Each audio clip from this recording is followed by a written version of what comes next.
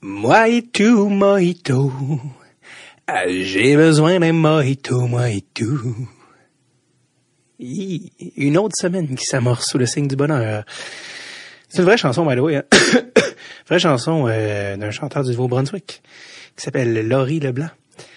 Et parce que je veux pas que vous pensiez que c'est une autre impro débridée de ma part, certes, mais non, une vraie chanson, Mojito. Mojito. Attends, bref, je sais pas ce qu'on a de la tune, mais c'est catchy, estival, et ça donne le goût. Alors, bienvenue à un nouvel épisode de Dread sur le Tape. J'espère que vous avez adoré, c'est un peu trop intense comme terme, j'espère que vous avez apprécié, certes, l'épisode spécial 100e, j'espère que vous avez eu la chance de l'écouter. C'est un épisode assez spécial dont le concept et que je suis l'invité avec Producer Tom et on est interviewé par notre bon ami Sam Tétrault.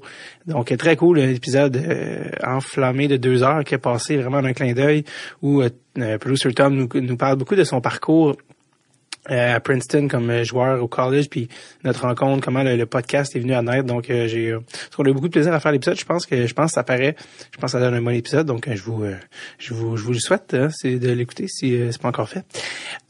Cette semaine, encore une fois, c'est un épisode très classique de Dread sur le Tape, c'est-à-dire que c'est un gars que peut-être de nom vous connaissez pas, mais qui a des sales bonnes anecdotes et qui vraiment coche toutes les cases. Et juste avant que je vous le présente au prochain culturel cette semaine, avant de vous suggérer, on m'a écrit à savoir si je pouvais sortir une liste avec toutes les suggestions du ProShop culturel et c'est ce que je vais faire à la fin de la saison.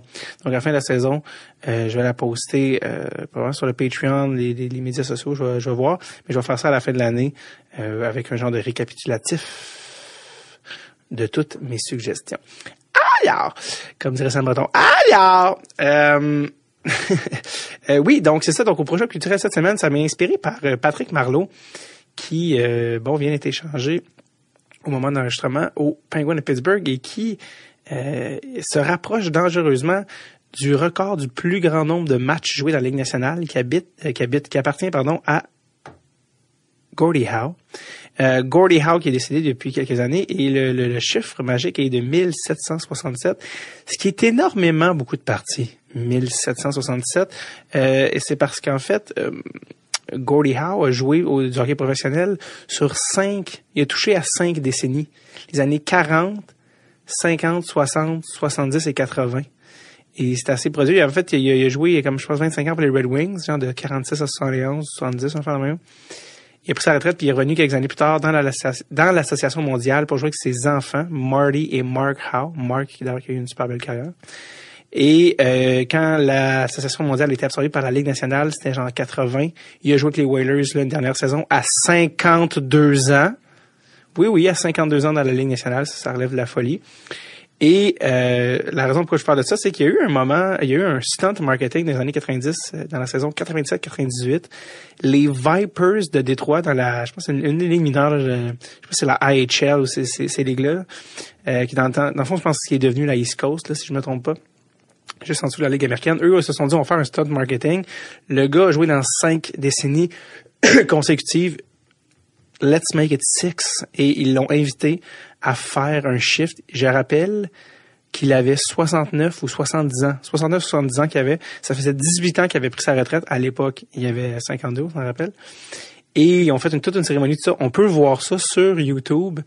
Même qu'il y a une vidéo là, de lui qui se fait introduire. C'est fou, là, il y a genre 70 ans, là, lui il arrive comme ça en était, puis pour vrai, il paraît très bien, il faut l'air en shape. Et il a fait le opening shift.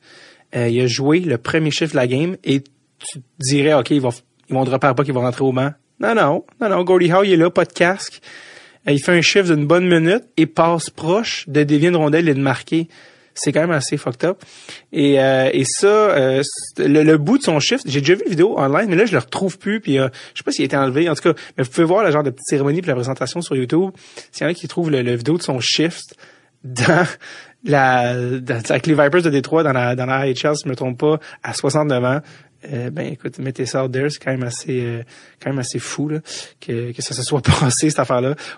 J'aimerais que les Stars fassent le même stunt avec Mike Modano. Parce que Mike Modano est à 1400 99 games. Il manque une game pour être à 1500. On salue Mike Babcock qui l'a benché pendant plusieurs games pour l'empêcher d'atteindre ce but-là. Et genre juste un contrat d'une journée, il fait faire le opening shift puis qui change après. Je sais pas si ça poserait problème dans le sens qu'une fois qu'il est sorti de la game, comme ils peuvent pas bien un gars à sa place. Genre, je pense que c'est un nombre limite de joueurs. Il serait comme un peu dans le chenoute. Mais bref, juste pour le stunt. Come on, les Stars. Vous êtes capables. Let's go. Alors, l'invité d'aujourd'hui, Daniel Gonneau. Un invité qui a un nom que peut-être les fans de sport ont entendu. Il était à plusieurs émissions sportives, des fois jasé. Moi, c'est Guillaume Wagner, l'humoriste, qui m'en avait parlé. Il m'a dit, t'as-tu reçu Daniel Gonneau? Ce gars-là a des solides anecdotes. Puis il m'a même conté par après une anecdote comme quoi quand Gretzky se compte un but, parce que lui a joué avec les Rangers, Daniel Gonneau, t'avais pas le droit de t'approcher tout de suite de Gretzky. Il fallait que comme tu le laisses célébrer tout seul pour pour les photos, je sais pas trop quoi. Puis à un moment donné, il savait pas, il est juste allé voir Gretzky puis il s'est fait engueuler. Ça, je l'ai su par après l'épisode, donc j'ai pas pu y en parler dans l'épisode, mais inquiétez-vous pas, il y a beaucoup d'anecdotes là, de toutes parts. Donc bref, Guillaume Wagner m'a parlé de lui et je l'ai contacté. Lui, maintenant, il est à la retraite depuis plus qu'une décennie, puis il travaille dans la construction, dans le pavage. Et donc, voilà, donc Daniel Gonneau, que j'ai rencontré un dimanche, parce qu'il travaille la semaine, évidemment, super tôt, fait que j'ai rencontré un dimanche, le 7 juillet 2019, que j'ai rencontré. Vraiment un bon gars avec qui on a jasé, je pense, 2 heures, et puis on aurait pu jaser 6 heures avec lui. Là, les anecdotes n'arrêtent plus.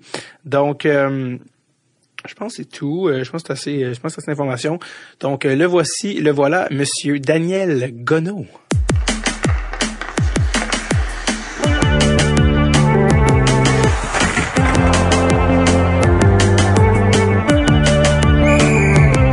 Drette sur le tape. Avec David Bocage. Bonjour tout le monde, ça fait 3 saisons qu'on fait le podcast, puis dans les 3 saisons, il y a un nom qui arrêtait pas de revenir. Un nom relié à des anecdotes qui disait « Ah, mais lui, il faudrait que vous le receviez. » Puis ce gars-là, c'est Daniel Gonneau. Salut Daniel. Salut, ça va? Ça va toi? Ouais. T'as l'air surpris de cette introduction-là? Ben, un petit peu. Ben, surpris. Toujours, oui, mais dans le fond, je le sais, là. Mais c'est surprenant pareil que quand tu me dis, il y a plusieurs, là, qui disent ça. Ah ouais, non, puis d'autres personnes aussi même qui sont, pas nécessairement qui sont venus au podcast, mais des gens qui écoutent la radio sportive ou sont quand t'as reçu Daniel Gonneau, puis il y en a qui ont jamais entendu le nom Daniel Gonneau, puis là, tu fait des recherches. Non, écoute, ça n'a pas de bon sens, l'histoire.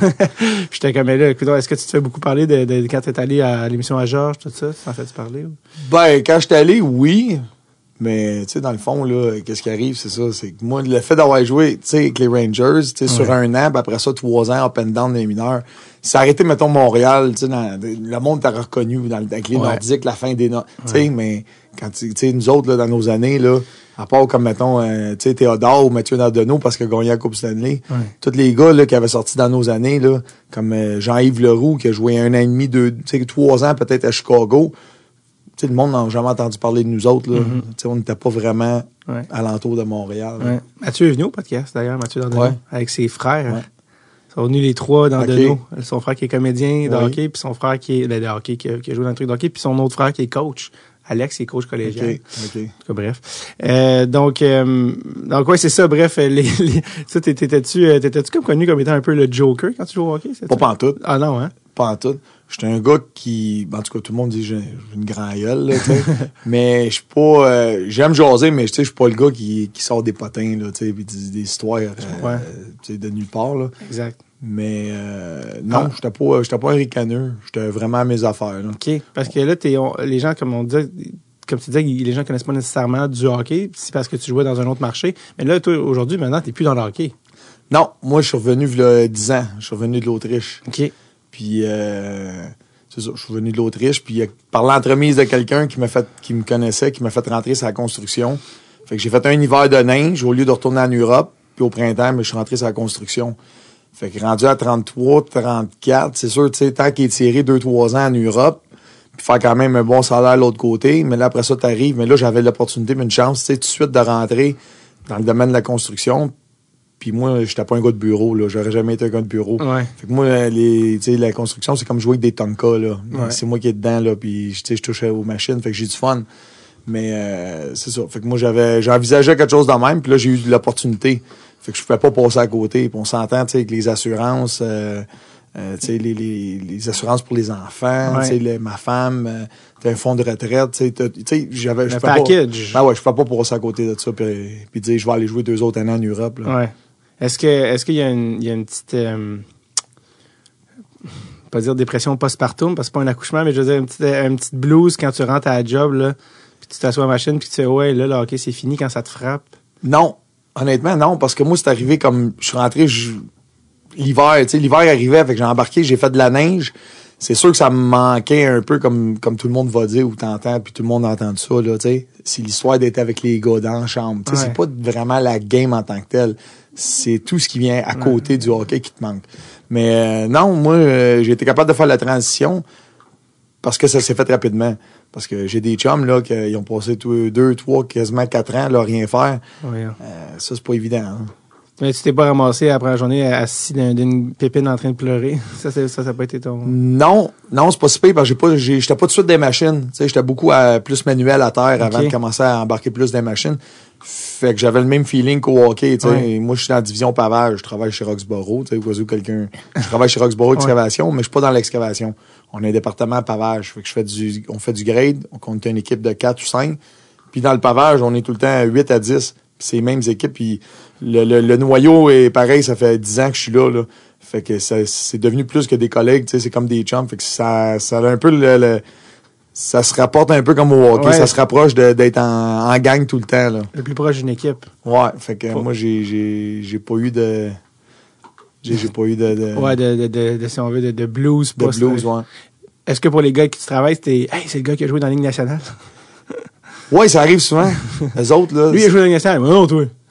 Ouais, mais moi, genre, tu sais, je veux dire, moi, je parle pas de ça, Non. mais c'est sûr que avec des gars que je travaille, comme là, il y en a une couple qui fait 10 ans, puis eux autres, ils vont dire, hey, fais-y signer ton casse. Tu sais, fait que là, en joke, fait que là, le monde se demande pourquoi, puis là, ben, les autres, ça leur rouvre la porte, là, tu sais. Sur Internet, à tu sais, c'est ça. Et, tu sais, tu cliques, là, tu t'écris mon nom, là, puis tu sais, image, là, t'as plein de photos, là, fait que là, les gars, c'est comme, parce que ça fait, c'est pas ça toi, fait ça. jaser un C'est peu, ça. là, ça fait jaser un peu, mais, non, je veux dire, les autres, ils voient d'une façon différente un peu, là, des fois, ils sont comme, hey, qu'est-ce que gros, t'as joué dans la Ligue nationale, là? J'ai dit, ouais, mais j'étais à la même place que toi, là. Ouais, mais, tu sais, ils voient différemment. Moi, on dirait, j'arrive pas à, je me dis, hey, je fais la même chose que toi. Mais eux autres, c'est ça. Pour eux autres, là, ils disent, ouais, mais gros, t'as pas pris le même parcours, là. Ouais. T'es arrivé à 34 ans, c'est la construction. Eux autres, depuis qu'ils sont 18, 19 ans, là, qui piochent, puis tout ça, tu sais. Fait que pour eux autres, ça les impressionne pareil, mais moi, souvent, j'essaie de mettre ça terre à terre, là. J'essaie de les laisser un peu en voulant dire, gros, j'étais à la même place que toi, pareil, là, tu sais. Qu'est-ce que ça te fait quand, justement, quand t'es sur un chantier de construction, puis les gars disent, hein, t'es en Ligue nationale, est-ce qu'il y a quelque chose de toi, comment tu te sens par rapport à ça? Est-ce que t'es comme, ouais, je serais pas supposé être ici, puis t'es un peu, tu comprends ça? Ou t'es comme, tu sais, comment tu te sens par rapport à ça quand les gars te disent ça, tu sais? Ben, c'est des mixed feelings un peu, parce que moi, j'en parle pas parce que j'aurais aimé ça, tu sais, vraiment faire, tu sais, 3, 4, 5 années, tu sais, vraiment s'aider dans la Ligue nationale. À part de la première année que j'ai été là, puis tu sais, les 3 autres années, c'était du up and down. Tu sais, fait que dans le fond, c'était comme, ben, c'est pas un regret parce que ça m'a amené plein d'autres affaires, là, tu sais, alentour du hockey. Ouais. Mais, une petite déception, là, tu sais, j'aurais aimé ça vraiment, tu sais, comme jouer 2, 3 ans, là, tu sais, vraiment être là, s'aider au lieu de 1 an plein, puis, fait que, tu sais, ça, c'est le petit côté qui m'agace un peu. Fait que souvent, quand les gars, ils disent, ouais, il a joué dans la Ligue nationale, mais qu'est-ce qui est drôle, c'est que souvent, le monde me demande, dit, mais là, pourquoi tu joues plus dans la Ligue nationale? Ouais, c'est ça. C'est parce que je vais avoir 43 cette année, là. Tu sais, des fois, ils pensent que j'ai encore, tu sais, pas que j'ai de l'air vieux, mais j'ai pas de l'air d'un gars de 30 ans non plus. Fait que des fois, ils me demandent, c'est la question qui revient, pourquoi tu joues plus? Ouais. Parce que ça fait 10 ans que je joue plus, là. J'ai arrêté à 33, là. Ouais. Puis aussi, c'est comme si, c'est comme, ah, mais pourquoi t'as pas joué plus longtemps avec National? Ouais, c'était difficile. Tu sais, c'est ça l'affaire. Ça arrive souvent. Tu sais, c'est comme, pourquoi t'as arrêté? Pourquoi t'as arrêté? Ben, gros, j'ai pas arrêté, là. J'ai joué 15 ans pareil au hockey professionnel, là. Je suis revenu de l'Europe, là, à 33. Ah, OK. Tu sais, on dirait pour eux autres, juste le fait que, après 4 ans, là, pourquoi t'as arrêté? Gros, j'ai pas arrêté. J'ai joué 15 ans, là. Eux, ils se disent, comment tu fais passer de jouer pour les Rangers à travailler avec moi sur de l'excavation? Tu sais, comme on dirait il y a comme une distance dans la tête de quelqu'un. Fait que tu joues avec Marc Messier, mais là, on fait du ciment. Tu sais, c'est quand, il doit se demander, mais pourquoi t'as arrêté? Pourquoi tu viendrais? Mais, c'est ça, c'est parce que si tu regardes, là, dans tous ceux de, ben, mettons, à part ceux qui qui ont investi, puis vraiment qui travaillent Ouais. moins, là, mais qui ont investi de l'argent. Tu sais, moi, je travaille, tu sais, comme d'autres, mais tu sais, je m'en allais avec ça. C'est ça, tu sais, la perception, c'est ça, c'est qu'eux autres, souvent, les gars de hockey, comme dans mon temps à moi, c'est soit qu'ils sont à la TV, tu sais, je les vois à TVA, à RDS, tu sais, tu les vois à la radio, comme mettons le gros Georges Larac, tu sais, fait que, oui, dans le coaching, beaucoup des gars de mon âge à 40 ans, là, qu'on a tous joué ensemble, qu'on a passé dans 10-15 ans, tu sais, à se croiser du hockey, c'est tout du hockey, c'est tout des gars impliqués dans le hockey. Soit qui ont des gars ou des filles comme Ben Gratton que tu as déjà reçu. Tu sais, fait que dans le fond, moi, je me suis vraiment dissocié de ça. Fait que tous mes chums, là, je les vois quand on fait des affaires pour les fondations. Mais à part de ça, je suis comme un des seuls là, qui a vraiment, tu sais, sa boîte à lunch, son casque et ses bottes. Les autres sont tous impliqués dans le hockey, Hockey Québec, les systèmes, tu sais, sport-études. Fait qu'ils ont resté dans le domaine. Il y en a pas beaucoup qui ont vraiment décroché et qui font un peu ce que je fais. Fait que c'est pour ça que ça surprend beaucoup de monde au début, là. Et toi, est-ce que c'est un choix d'avoir décroché complètement ou t'aimerais ça traîner dans le hockey? Non, pas en tout. Moi, là, quand, mettons, j'ai arrêté j'ai joué mon année de 33 en Autriche, à 31, j'avais Danny Dupont, le Mousse, que j'ai joué avec, pas son père Mousse, là, mais son gars. J'ai joué avec le Titan de Laval dans le temps. Puis lui, il était devenu coach des Lions du Lac-Saint-Louis, Midget 3. Puis moi, j'ai joué là, puis j'avais gagné la Coupe Air Canada dans le temps-là. Puis Danny m'avait demandé, il dit, Dan, t'aimerais-tu ça devenir assistant coach? Il dit, tu vas suivre le cours de Coaching Québec. Puis il dit, lui aurait aimé ça, je devienne assistant coach avec lui parce qu'il était head coach. Puis j'y avais dit non, j'ai dit, j'ai 31 ans, là, je me retourne en Europe, là. Tu sais, moi, j'étais pas prêt à faire ça. Fait que ça a arrêté probablement mon entrée dans le domaine, comme tous mes chums qui sont tous impliqués dans le hockey encore. Mais c'est un choix que j'ai pris, puis regarde, je regrette rien aujourd'hui. T'as-tu des enfants qui jouent au hockey? Non, pas en tout. Moi, j'ai mon gars qui va avoir 17. Lui, depuis qu'il est jeune, il était dans le soccer. Il a tout le temps joué intercité jusqu'à 15 ans. Il a fait une année de football au secondaire.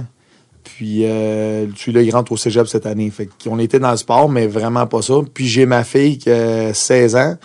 Puis, elle est avec, dans le cheerleading. Mais elle est dans le niveau élite mondial. Ils ont gagné le championnat du monde. Elle est avec les Flyers Knockout. Ça, c'est comme la plus grosse équipe au Québec, puis une des plus grosses au Canada. Fait qu'ils ont gagné le championnat du monde à Orlando cette année. Fait que j'ai quand même... T'es-tu allé? Pas cette année. L'année passée, on est allé, ils ont fini deuxième. Il y a quand même comme 400-500 équipes là-bas, là, c'est gros, mais c'est des divisions différentes. Là. Mais c'est un trip. Fait que j'ai vraiment... Ils ont déjà une athlétique, là, quand même, les deux. Oui. Puis ma femme a fait des compétitions de fitness puis tout ça pendant 10 ans de temps. Là, il y avait le bagage pour... Un petit peu. Disons qu'on leur a donné un peu de bonne génétique, disons. Comment tes enfants trouvent ça quand ils ont appris que tu étais en Ligue nationale puis qu'ils googlent ton nom? Ben, dans le fond, eux autres, ben là, j'étais jeune, mais dans le fond, eux autres, on les a eus, puis je jouais encore dans la Ligue américaine, tu sais, j'étais encore là. Puis après ça, quand on est allé les 5 ans, j'étais allé en Europe, les enfants sont venus. Parce que là, il y avait pas 6 ans encore, tu sais, fait qu'ils commençaient pas l'école, fait qu'ils ont suivi. Mais là, à cette heure, c'est juste des photos, tu sais, ils se voient en France, ils se voient en Angleterre, ils se voient partout en Europe avec des photos pis tout ça. Mais c'est sûr que c'est plus au primaire puis début secondaire.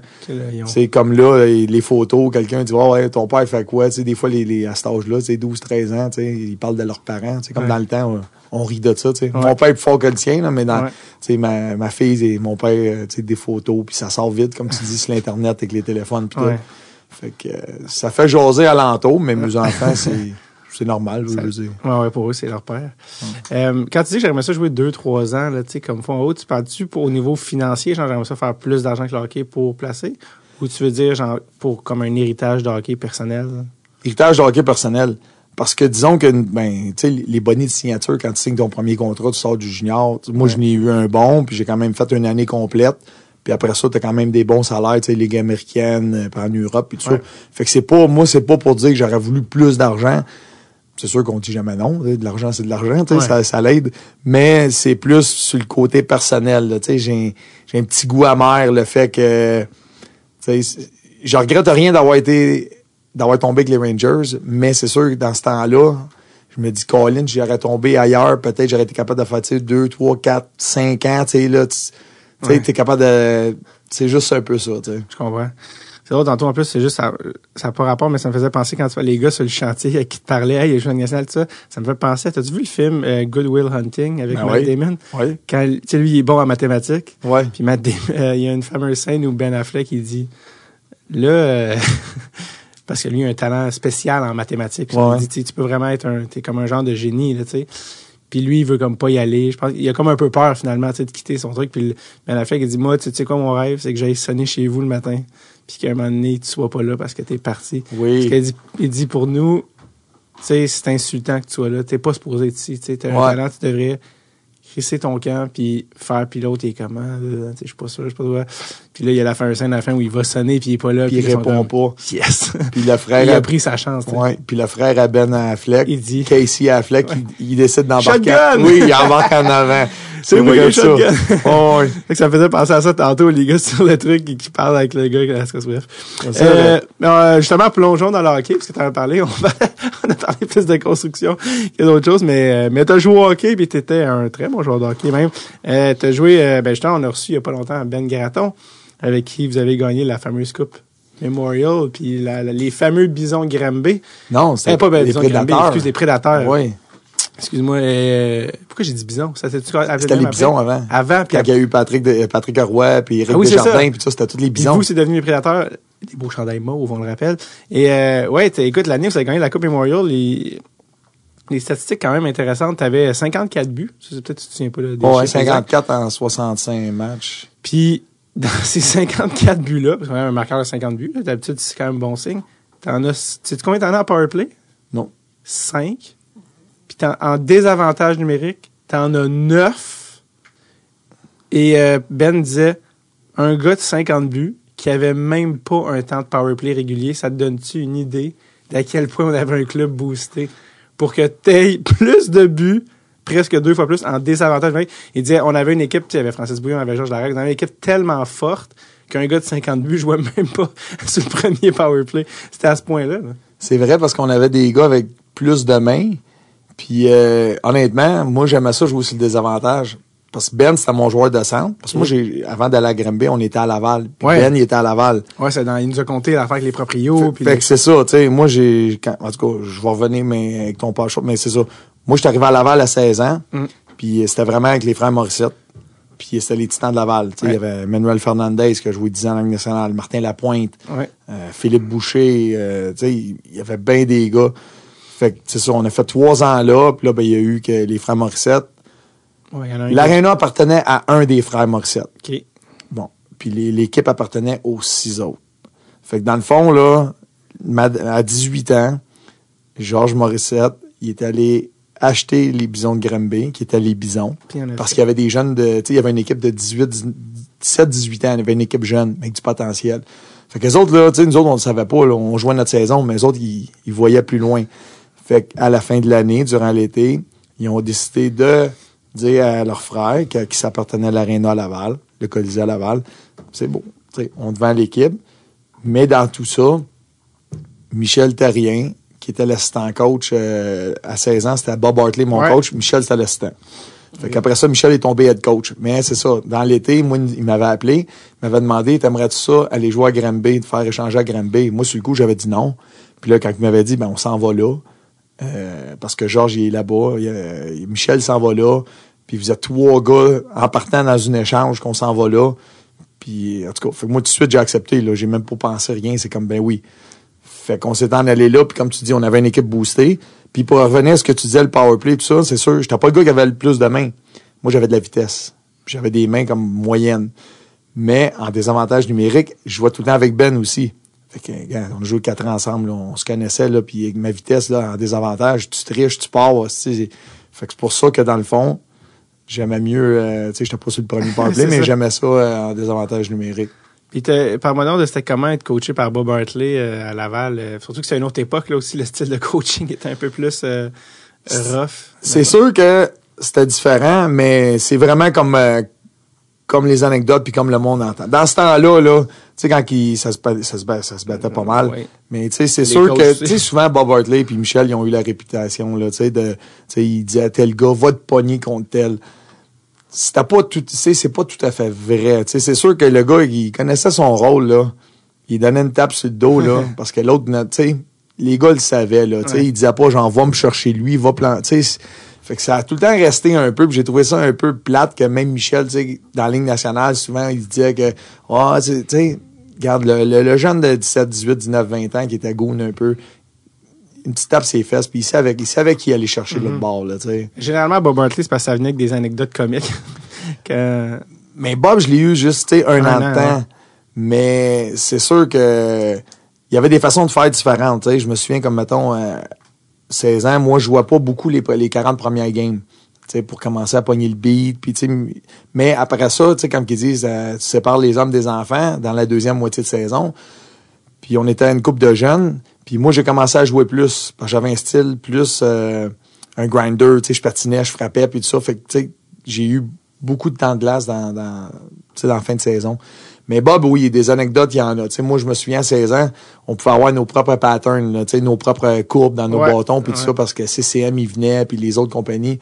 Puis moi, j'étais allé voir Bob à 16 ans dans le bureau, puis j'avais demandé, j'ai dit, hey Bob, j'aimerais ça, tu sais, avoir ma curve, tu sais. En tout cas, fait que Bob me dit, pas de problème, va voir le représentant. Fait que tu sais, Bob, il était vraiment comme ça, mais aujourd'hui, en y pensant, c'est sûr que j'étais intimidé dans ce temps-là. Tu vas le voir dans son bureau pour savoir si tu peux avoir un pattern, puis t'as des choix de première ronde comme Martin Lapointe, Philippe Boucher, puis d'autres gars de même. Fait que, tu sais, ça, Bob, là, il était très, très correct avec nous autres. Il a géré les jeunes, incluant moi, super, tu sais, très bien. Puis, comme, mettons, une des anecdotes d'un playoff, là, tu sais, à un moment donné, je sais pas, ça allait bien, là, parce qu'en 4 ans junior, j'étais allé 3 fois à Coupe Memorial. Fait que c'est quand même assez bien. Puis je me souviens, là, cette année-là, à 16 ans, moi, j'en parle aujourd'hui, ça m'a impressionné. Martin Lapointe, il avait un Rottweiler dans le temps. Il l'a amené dans la chambre. Puis les frères Morissette puis Bob, ils avaient emmené un petit chihuahua. Puis tu sais, ils avaient mis face à face. Mais le chihuahua, il jappait, là, pareil comme, tu sais. Puis le gros Rottweiler, il disait pas un mot. Tu sais, il jappait pas. Puis là, c'était juste pour nous faire comprendre que l'autre équipe, là, ils sont coqués un peu, puis ils jappent, puis tu sais, Laval, ils nous passeront, tu sais, ils nous passeront pas. C'était juste pour nous faire comprendre que le gros, le mec qui se fâche, là, tu sais, il va être plus fort que le petit. Tu sais, ça, c'est une des anecdotes, là, ça m'a marqué, puis encore aujourd'hui, tu sais. Ouais. Et c'est l'affaire aussi, je pense qu'on verrait plus aujourd'hui, comme genre. Non, 2 chiens dans la chambre.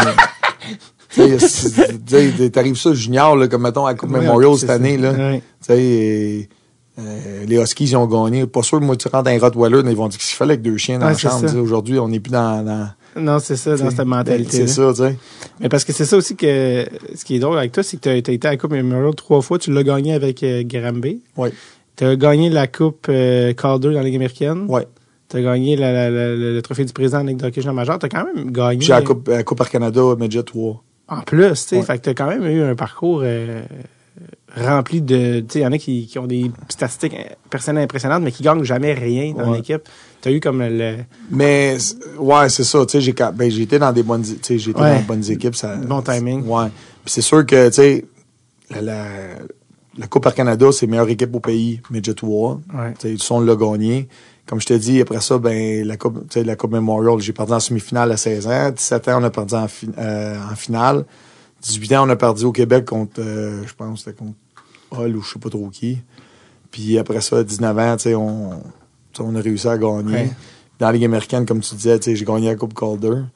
Puis en plus, mon année avec Granby, dans ce temps-là, dans la Ligue canadienne, tu sais, dans toutes les awards, là, tu sais, les trophées, puis tous les galas des mérites de la saison, puis ça. C'est ça, moi, j'avais... À ce temps, ils l'ont pu. T'avais les plus et moins. Oui. Fait que moi, j'étais plus 86. Fait que, dans le fond, je me souviens, quand on était au gala, il disait que, tu sais, il avait commencé avec les 2 autres, puis là, il avait tombé, tu sais, il sort de où, ce gars-là, tu sais, plus 86, j'étais comme plus 30 en avant des autres, avant des 2 autres candidats. Fait que ça, c'est juste à dire, comme tu revenais plus tard, tout à l'heure, que je jouais pas en powerplay. Mes buts étaient tous plus à 5 contre 5, exactement. Puis t'en as scoré une 50. Mais j'avais pas de main. Moi, je me souviens, à un moment donné, Marc Lachapelle, qui suivait le junior pendant à peu près 25 ans, 30 ans de temps, là. Pas lui qui était arbitre, là, Lachapelle, mais l'autre, le journaliste. Ouais. Lui, il l'avait marqué à un moment donné. Moi, j'étais un gars, là, je scorais peut-être 1 but sur 3 en breakaway. Fait qu'il avait vraiment marqué ça dans le Journal de Montréal. À un moment donné, j'aurais pu être un gars de 85 goals en 60 games juniors, tu sais. La technique Alexandre Daigle. Alexandre Daigle, tu sais, les gars de vitesse, là, ou les Paul Byron ou les Matthew Lombardi, c'est des gars qui ont, avec leur vitesse, 2-3 échappés par game, là. Ouais, parce que je me souviens dans le temps, là, Alex était avec Victo. On va dire The Daigle, là, parce que ça c'est drôle, lui, c'est Alexandre Daigle, mais sur son bâton, c'était écrit The Daigle. Comment il est écrit de genre THE? THE, The Daigle. Tu sais, comme mettons, tu parles de toi à troisième personne, là, on trouvait ça drôle, nous autres, The Daigle. Il savait déjà. The Daigle, en tout cas. Mais c'est ça, tout ça pour dire que lui, c'est un gars qui avait des moves, mais c'était pas le gars qui avait, mettons, les meilleures mains au monde, là. Si tu parles de, tu sais, comme mettons, un Kovalev, tu regardes, mettons, Daigle, mais avec, mais avec la vitesse qu'il avait, il en a scoré des goals, là, tu sais. C'est ça que je te dis, ouais.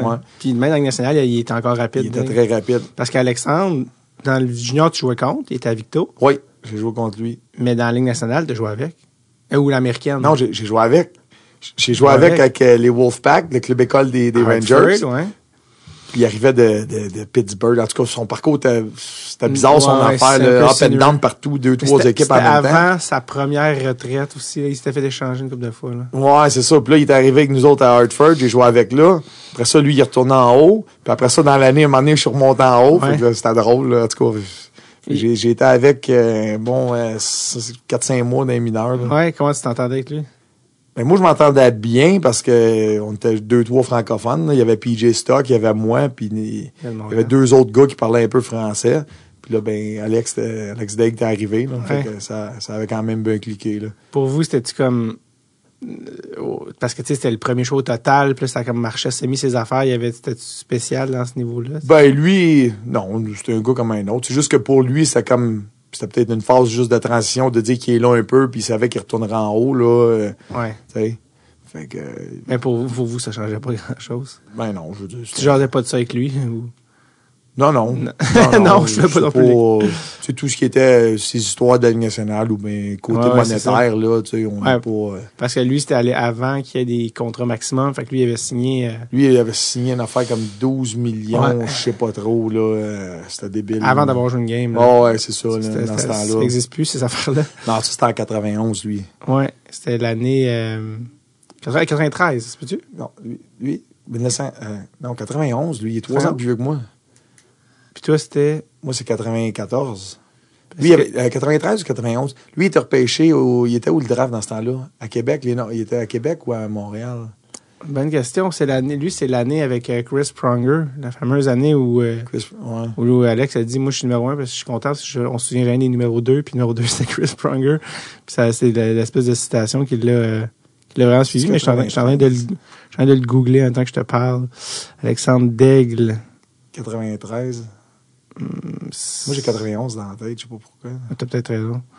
Évidemment, le réseau est très moyen, fait que ça va prendre un certain temps. Mais le temps que ça load, je vais enchaîner parce que je te le dirai quand ça sortira. T'as gagné la Coupe Memorial, puis on en a parlé un peu avec Ben Gratton, mais c'était un gros deal. C'était une grosse affaire parce que la Coupe avait pas été gagnée au Québec depuis 25 ans. Guy Lafleur. Ouais. Michel vous a craqué comme des jouets qu'on tourne la pinouche en arrière pendant 8 minutes. Parle-moi donc de c'était comment, justement, cette équipe-là, cette année-là, puis être coaché par Michel dans cette espèce de... Il vous a rendu affamé là, de cette affaire-là, tu sais. Oui, ben, je veux dire, on avait l'équipe pro, les frères Morissette. Aussi. 93. C'est 93, hein? Oui, c'est ça. Il y a un an plus vieux que moi. Moi, c'était en 94, nous autres. Donc, il était pas aussi... Ouais, on viendra. Mais oui, bref, ça pour dire, ton souvenir de la Coupe Memorial puis de cette affaire-là. Mais c'est sûr que nous autres, dans ce temps-là, là, tout le monde disait que les frères Morissette, ils achetaient les joueurs, là. Mais tu sais, la business, c'était ça. Tu pouvais donner 25 000 $, mettons, à une équipe parce que tu voulais un choix repêchage puis tu voulais un joueur. Fait que les équipes, dans ce temps-là, il y a des équipes qui étaient plus pauvres, qui avaient peut-être de la misère. Fait que ça marchait un peu de même. Mais ils sont allés, by the rule, là, soit by the book. Ils ont fait ce qui était légal là, pour le hockey junior. Ah ouais. Fait qu'on avait 14 gars qui étaient repêchés dans la Ligue nationale dans notre équipe. Wow. Fait qu'on avait déjà une... solide équipe. Ouais. Ben, c'était comme ça. Je sais pas si c'est encore, peut-être c'est encore, mais tu sais, des gars comme Alexandre Daigle qui avaient il avait 16 ans puis il y avait des chars que les parents de joueurs avaient pas, tu sais, puis il y avait, mais tu sais, c'était une autre époque où T'avais les vedettes. Je sais pas si c'est encore comme ça aujourd'hui. Mais. Non, ça a changé. C'est sûr que ça, tu sais, les époques changent, là. Ça se ressemble, mais c'est sûr que. Plus de Rottweiler, plus de. Plus que t'es là-dedans, plus que t'es proche, là, Ouais. tu te rends compte que ça change, là, Ah, ouais. On a parlé du repêchage. T'es tellement bon que t'as été repêché 2 fois. Ouais, ben, dans le fond, quand mon année qu'on était repêchés, nous autres, en première ronde, il n'y a pas eu de Québécois, je pense. Puis dans la deuxième ronde, là, on était une gang qui avait sorti. T'avais eu Théo avec le Canadien. T'avais eu tout de suite après, en tout cas, il y avait eu Jean-Yves Leroux, Chicago. Il y a eu Mathieu Dandonneau, Détroit. Moi, Boston. On était une gang qui avait sorti en deuxième ronde, là, tu sais. Ouais.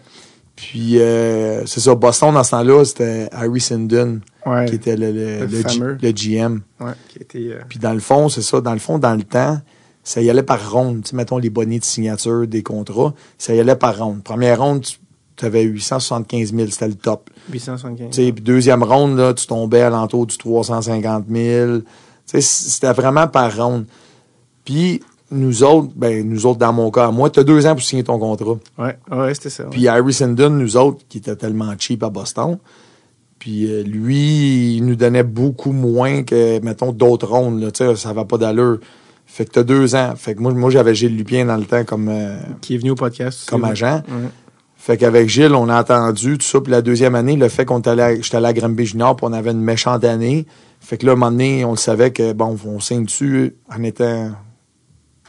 en ayant beaucoup moins que ce que c'est supposé d'être. Ou on prend une chance, puis on finit l'année, puis je retourne au repêchage. Ouais. Fait que c'est la décision qu'on a prise. Fait que dans le fond, puis avec l'année qu'on a eue, moi, à la fin de l'année, puis tout ça, quand on est arrivé, le draft, il était à Saint-Louis. Puis Gilles j'ai dit, moi, je vais pas à Saint-Louis me faire repêcher. J'ai 19 ans, là, tu sais, tout le monde repêche des 17, 18 ans, whatever. Fait que, à un moment donné, j'écoutais ça à la TV. Puis là, ben, dans ce temps-là, c'était les premières et deuxième rondes la première journée. Ah ouais, OK. Parce que la première ronde était sur le stage. Et la deuxième ronde, c'était filmé la même affaire.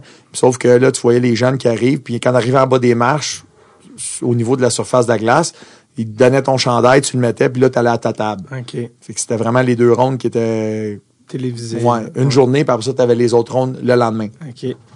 Fait que moi, Gilles m'avait appelé. Lui, il avait tenté le terrain, il était là. Ben oui. Parce qu'avec la Coupe Memorial qu'on avait eue, puis tout ça, les Rangers avaient approché Gilles. Il avait dit, on est prêt à lui donner tant pour son premier contrat, tant de bonnets de signature, il accepte-tu. Puis c'était déjà plus que ce qu'il me donnait. Tu sais, Boston, ben oui, c'est ça. Fait que là, Gilles m'avait appelé, j'étais chez nous, dans le salon. Il m'a appelé, il me dit, ça, les Rangers, c'est-tu correct avec toi? Ils vont te drafter si tu dis oui. J'ai dit oui. Fait qu'il a raccroché. Puis là, ben, j'écoutais la TV, là, en tout cas, 3 choix plus tard. Il me rappelle. Il me dit, yeah, c'est beau. Ils t'ont drafté, puis c'est ça. T'as été repêché quelque chose comme 46 la première année, puis 47. 47 la première fois, 94. Puis 46. 48 la 48, deuxième. OK, c'est ça. Je savais que c'était à un truc de différence. Puis dans le fond, on est 2 gars qui se sont fait repêcher une deuxième fois. L'autre Il y a eu un gars de première ronde en 94 qui s'est repêché encore en fin de première ronde, je pense, quelque chose de même. Puis il y a moi que dans les 66 joueurs qui n'avaient pas signé, qui retournaient, genre, on est comme 2 qui avaient sorti là encore. Ah ouais. C'est qui l'autre? C'était un Européen. OK, parce que Mathieu Chouinard qui est venu au... le goaler, c'est ça, Mathieu Chouinard? Ouais. Lui, il était repêché 2 fois. Mais sa malchance, c'est que ça a été 2 fois par Ottawa. OK, mais il n'est pas tout seul. Non, il Mathieu Benoît. OK. Mathieu Benoît, lui, il en a scoré des buts juniors, là. Mathieu Benoît, il avait été repêché par les Devils du New Jersey. Par Lou. Puis il n'avait pas signé avec eux autres. Puis ils l'ont repêché encore après. Ouais. Fait Pour que, le faire. Il était pogné. Il est pogné. Parce que là, quand tu arrives à 19 ans, là, tu te fais repêcher encore. Ouais. T'as pas le choix, là. Faut que tu ailles là parce que tu vas jouer où sinon? Il est-tu allé finalement? Oui, il a joué dans la Ligue américaine après ça. Lou Lamoriello qui a toujours sa... c'est que le fait, c'est quand ils te repêchent une deuxième fois, toi, tu as 19 ans, là, tu sors du junior. Ils peuvent te dire, t'as pas de bonnet de signature, ton salaire, c'est le minimum dans la Ligue américaine. Ouais. T'as pas le choix d'accepter. Ouais. Tu t'en vas jouer, faut que tu joué au hockey professionnel, tu t'en vas sur 20, tu sors du junior. Ils peuvent se faire payer encore plus cher la note. Ouais. Toi, t'as-tu eu peur que Boston te repêche? Tu te dis, ah non, Ça aurait pu arriver. Tu penses qu'il allait le faire? Tu penses que c'était leur style? Non, je pensais pas qu'il allait le faire. Non. Puis déjà là, ben, tu sais, Gilles Lupien, un ancien Canadien, avec Boston comme agent, avec Harry Sindon, il s'entendait pas. Ah non. Fait que d'après moi, peut-être qu'ils se sont déjà dit, Ouais, regarde, c'est je ça. repêche plus ton gars. Peut-être que Gilles, il aurait dit, hein, laisse faire ça, il va aller ailleurs, tu sais, je sais pas, là. Parce qu'il y en a eu, justement, Jean-Mathieu, ce qu'il disait, c'était moi, tu sais, avoir su, j'aurais signé, regarde, puis, tu sais, parce que quand ça se revient contre toi, tu fais, regarde, tu sais, c'était une niaiseux que je me suis embarqué. Heureusement, toi, t'as eu la deuxième porte, Oui, tu sais, qui puis s'ouvrait. c'était une équipe différente. Un gars Ouais. comme Mathieu Benoît, il t'offre, tu sais, Ah ouais, t'es pas, lui, t'es il pas t'offre quelque chose que tu veux pas accepter. Puis quand il te repêche après ça, 2 ans après, là, tu te fais repêcher encore. Là, eux autres, ils peuvent arriver et dire, ben là, j'ai pas besoin de te donner de bonnet de signature, gars, je te donne Ouais, c'est ça. tu sais, quasiment des pinottes, là. Voici ton amende pour ton attitude. T'as pas le choix d'accepter, comme je te dis. Ben ouais, Faut que t'aies exact. joué au hockey professionnel, t'as pas le choix, là. Puis toi, comme choix de deuxième ronde en 96 qu'on est rendu, Ouais. c'est quoi les bonus signatures? On parle de 200-300 000, c'est ça? Tu revenais à 300 000, comme à peu près comme les rondes, comme c'était 2 ans avant. Sauf que c'est là que ça a commencé à changer. Parce qu'à partir de là, t'as commencé à voir que au lieu que ce soit par ronde, les bonnets de signature, là, il y a des agents qui ont été capables d'aller chercher plus par rapport aux dernières saisons que les jeunes ont joué junior. Fait que là, c'est là que t'as vu, là, mettons, dans les 10-15 dernières années, t'as des gars qui ont été repêchés, mettons, en 5e, 6e ronde, puis parce qu'ils ont une super année junior, puis là, tout d'un coup, lui, il va être capable, puis il va être bon, il est meilleur, là, junior, qui va, puis, tu sais. Fait que là, souvent, il y a des gars là, qui ont été repêchés en 5e ronde, tout ça, puis ils sortent des bonus des bonnets de signature à 600 000, 500 000. En ce moment, ça? Ah, il y en a. C'est ouais? là que ça avait commencé à changer. Tu voyais des gars moi, avec les Rangers, là, on a vu, nous autres, là, qui sont arrivés dans la Ligue américaine après. Puis le kid, là, il a un choix de 5e ronde, il a signé 450 000 ou, tu sais, il y en a, c'est là que ça avait commencé à changer. Et on dirait que là, les équipes, là, le bonnet était plus gros par rapport à la saison junior qu'il y a eu, puis tu sais comment est-ce qu'il était bon là, au lieu d'y aller comme nous autres. C'était vraiment première ronde maximum, deuxième ronde c'était moins, troisième ronde, puis ainsi de suite, là, tu sais. Toi, à 19 ans, 300 000 c'est plus que souvent que tes parents font par année. Qu'est-ce que tu fais avec cet argent-là quand tu dis, oh, j'ai... Pas la première des choses, tu fais comme tout le monde. T'achètes un char? T'achètes un truck, c'est un char ou un truck, là. Mais sans vraiment, là, tu sais, dire je dépense 100 000, tu sais, c'est un véhicule, là. Ouais. Dans ce temps-là, en 96, moi, j'avais le nouveau modèle, le Nissan Pathfinder. OK. Mais, tu sais, c'était quand même 53 000, là. Pour un char. Fait que moi, j'avais acheté ça, là. Tu sais, j'étais bien content, là. J'ai gardé ça 7-8 ans, tu sais, 6-7 ans de temps. Parce que dans ce temps-là, après ça, tu t'en vas dans un camp d'entraînement, là. On arrivait au camp, puis tout ça, là. Tous les jeunes comme moi, là, qui leur premier bonnet de signature, là, tu voyais tous les Cherokee, les Pathfinder, les Toyota 4Runner. Tu sais, tout le monde s'achetait des... Ouais. C'est comme ton jouet. Ton cadeau, là. Ouais. Tu t'achètes un char. Mais est-ce que des gens qui te guident pour des investissements financiers, des trucs comme ça, ou c'était ben, c'est sûr que dans ce temps-là, tu sais, Gilles Lupien, là, tu sais, il nous enlignait un peu. Mais souvent, il y a beaucoup de familles en tant que telles. Nos parents, tu sais, comme ces autres, les réels, l'investissement, tu sais, souvent, ils connaissent du monde que ça fait des années. Fait que souvent, on s'arrange plus de notre bord. L'agent, il nous guidait un peu plus, là. Mais c'est plus chacun de leur bord que, tu sais, tu places ton argent un petit peu, puis... Fait que toi, tu t'es-tu ramassé, dès que tu as été repêché, là, tu montais la Ligue américaine, vu que tu avais fini junior? Ou Non, moi, j'ai sauté de suite dans la Ligue nationale, moi. Oui, c'est vrai, c'est ça, ta première année. Oui. Fait que tu as commencé le camp... Parce que quand tu vois le hockey DB, tu sais pas, vu que tu es up and down... Ouais, c'est marqué Big and... Ouais, c'est ça. Moi, je suis arrivé, là, puis là, je voyais le line-up. Je voyais le line-up des alliés gauche. Puis tu peux en nommer des noms parce que c'était fort. Non, mais à New York, là, tu sais, je voyais t'avais... À gauche, t'avais Adam Graves. Il n'y avait pas Covey ou... Covey, t'es pas à gauche, je pense. T'avais pas à gauche? En tout cas, t'avais Adam Graves. T'avais... Qui c'est d'autre, mettons? En tout cas, une deuxième ligne. Fort, là. Il avait gagné la coupe 2-3 ans. Ouais, 2 ans avant. Tu sais, troisième ligne... tu sais, il y avait là-dedans, il y avait Darren Landon, le tough, là, sa quatrième ligne. Il a joué à Montréal. Ouais, il a joué à Montréal. Après ça, t'avais, tu sais, Sergio Momesso. En tout cas, tu sais, les gars avaient 35-36 ans, tu sais. Mais New York était plus vieux aussi comme équipe. On était 3 jeunes, eux autres, il y avait tous des gars Gretzky, puis tous ces gars-là, messieurs, ça avait tous 35 ans, là, tu sais. Quoi, quand t'es arrivé, Gretzky était déjà là? Oui, c'est l'année qu'il venait de signer, il est arrivé là. Signant à l'été 96, il est signé. Ouais. Puis toi, t'as arrêté là. C'est ça. Fait que dans le fond, moi, j'avais vu le line-up, puis je voyais ça, puis je le savais. Je disais, je suis capable de prendre une place là. Puis avec ma vitesse, puis tout ça. Puis là, le camp commence, on fait le camp, je joue le match des recrues, puis tout ça. Puis je mange une pox un orteil, puis je me fracture un orteil. Fait que là, ben, il veut pas, il m'envoie des traitements, whatever, mais après 2 semaines, je peux pas patiner, il m'envoie des mineurs. Ouais. Fait que là, je commence à patiner, puis j'ai pas joué là-bas, là. Quand j'ai été capable, il y a un des assistants GM, il est venu me voir pratiquer, il est venu 3-4 jours, whatever. Puis quand il a vu que j'étais correct, puis tout ça, ils m'ont flyé à Pittsburgh, puis là, j'ai joué des matchs d'exhibition. Puis après ça, ben, ils m'ont dit que tu commences la saison. Fait que là, moi, j'ai commencé la saison, tu sais, j'ai eu ma chance, je l'ai pris, tout allait bien, tu sais. Après ça, il y a des anecdotes là-dedans, là. Ouais. Mais c'est ça. Là, je te parle juste aspect hockey. Ouais, parce que là, quand t'arrives aussi... Ça a bien été, puis après ça, moi, rendu au All-Star Break, avec les anecdotes, les circonstances, là, rendu au match des étoiles, il dit, tu vas retourner dans les mineurs, puis tu vas pouvoir jouer plus. Là, je vais te dire pourquoi c'est arrivé là. Puis après ça, ben, quand tu redescends dans les mineurs, là, tu te bats pour remonter. Là, à la fin de l'année, je remontais pour les playoffs. Là, je me fracture la mâchoire la journée avant de jouer avec pour les playoffs de la Coupe Stanley, là. Fait que là, je passe 5 semaines avec les broches. toutes les gencives, la bouche fermée, brochée pendant 5 semaines. Tu perds, je sais pas combien de livres. 19 livres. 19 livres. Fait que là, j'ai regardé ça à la TV, là. Je jouais pas, je pouvais pas, tu sais. Mais ouais, on embarquera là-dedans, rendu là, mais là, j'ai sauté des étapes. Un enchaînement de parenthèses, mais quand t'arrives à 19 ans, au camp des Rangers, vraiment, New York, de toutes les villes mondiales, New York. Mais c'était pas là le camp. C'était au Vermont. Non! Oui. Puisque Martin Saint-Louis jouait, là, puis Éric Perrin dans ce temps-là. Burlington. Là. Ouais, c'est ça. C'est là que se faisait le camp d'entraînement. Fait que nous autres, on était... Pas nécessairement proche de New York. Non, mais c'est là que ça se faisait. Fait puis est-ce que Martin était là dans ce temps-là? C'est pour ça que tu dis ça? Non, mais lui, c'est qu'il a joué à l'université, là. Ouais, c'est ça. Mais quand tu arrives au camp d'entraînement de l'équipe à New York, quand tu arrives à New York pour la vraie affaire, la vraie équipe, puis qu'il y a... Parce que quand tu dis Vermont, c'était les recrues ou c'était le camp de... Non, tout le monde... OK, Gretzky. Oui, tout le monde était là. OK. Le camp se fait là.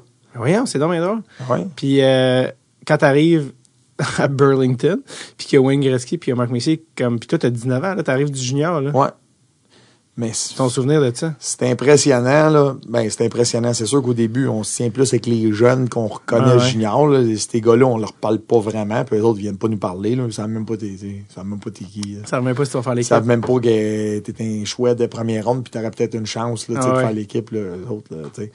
En tout cas, mais là, on les voit, c'est impressionnant. Puis après ça, quand on a les tests médicaux, les tests médicaux, après ça, t'as les tests physiques.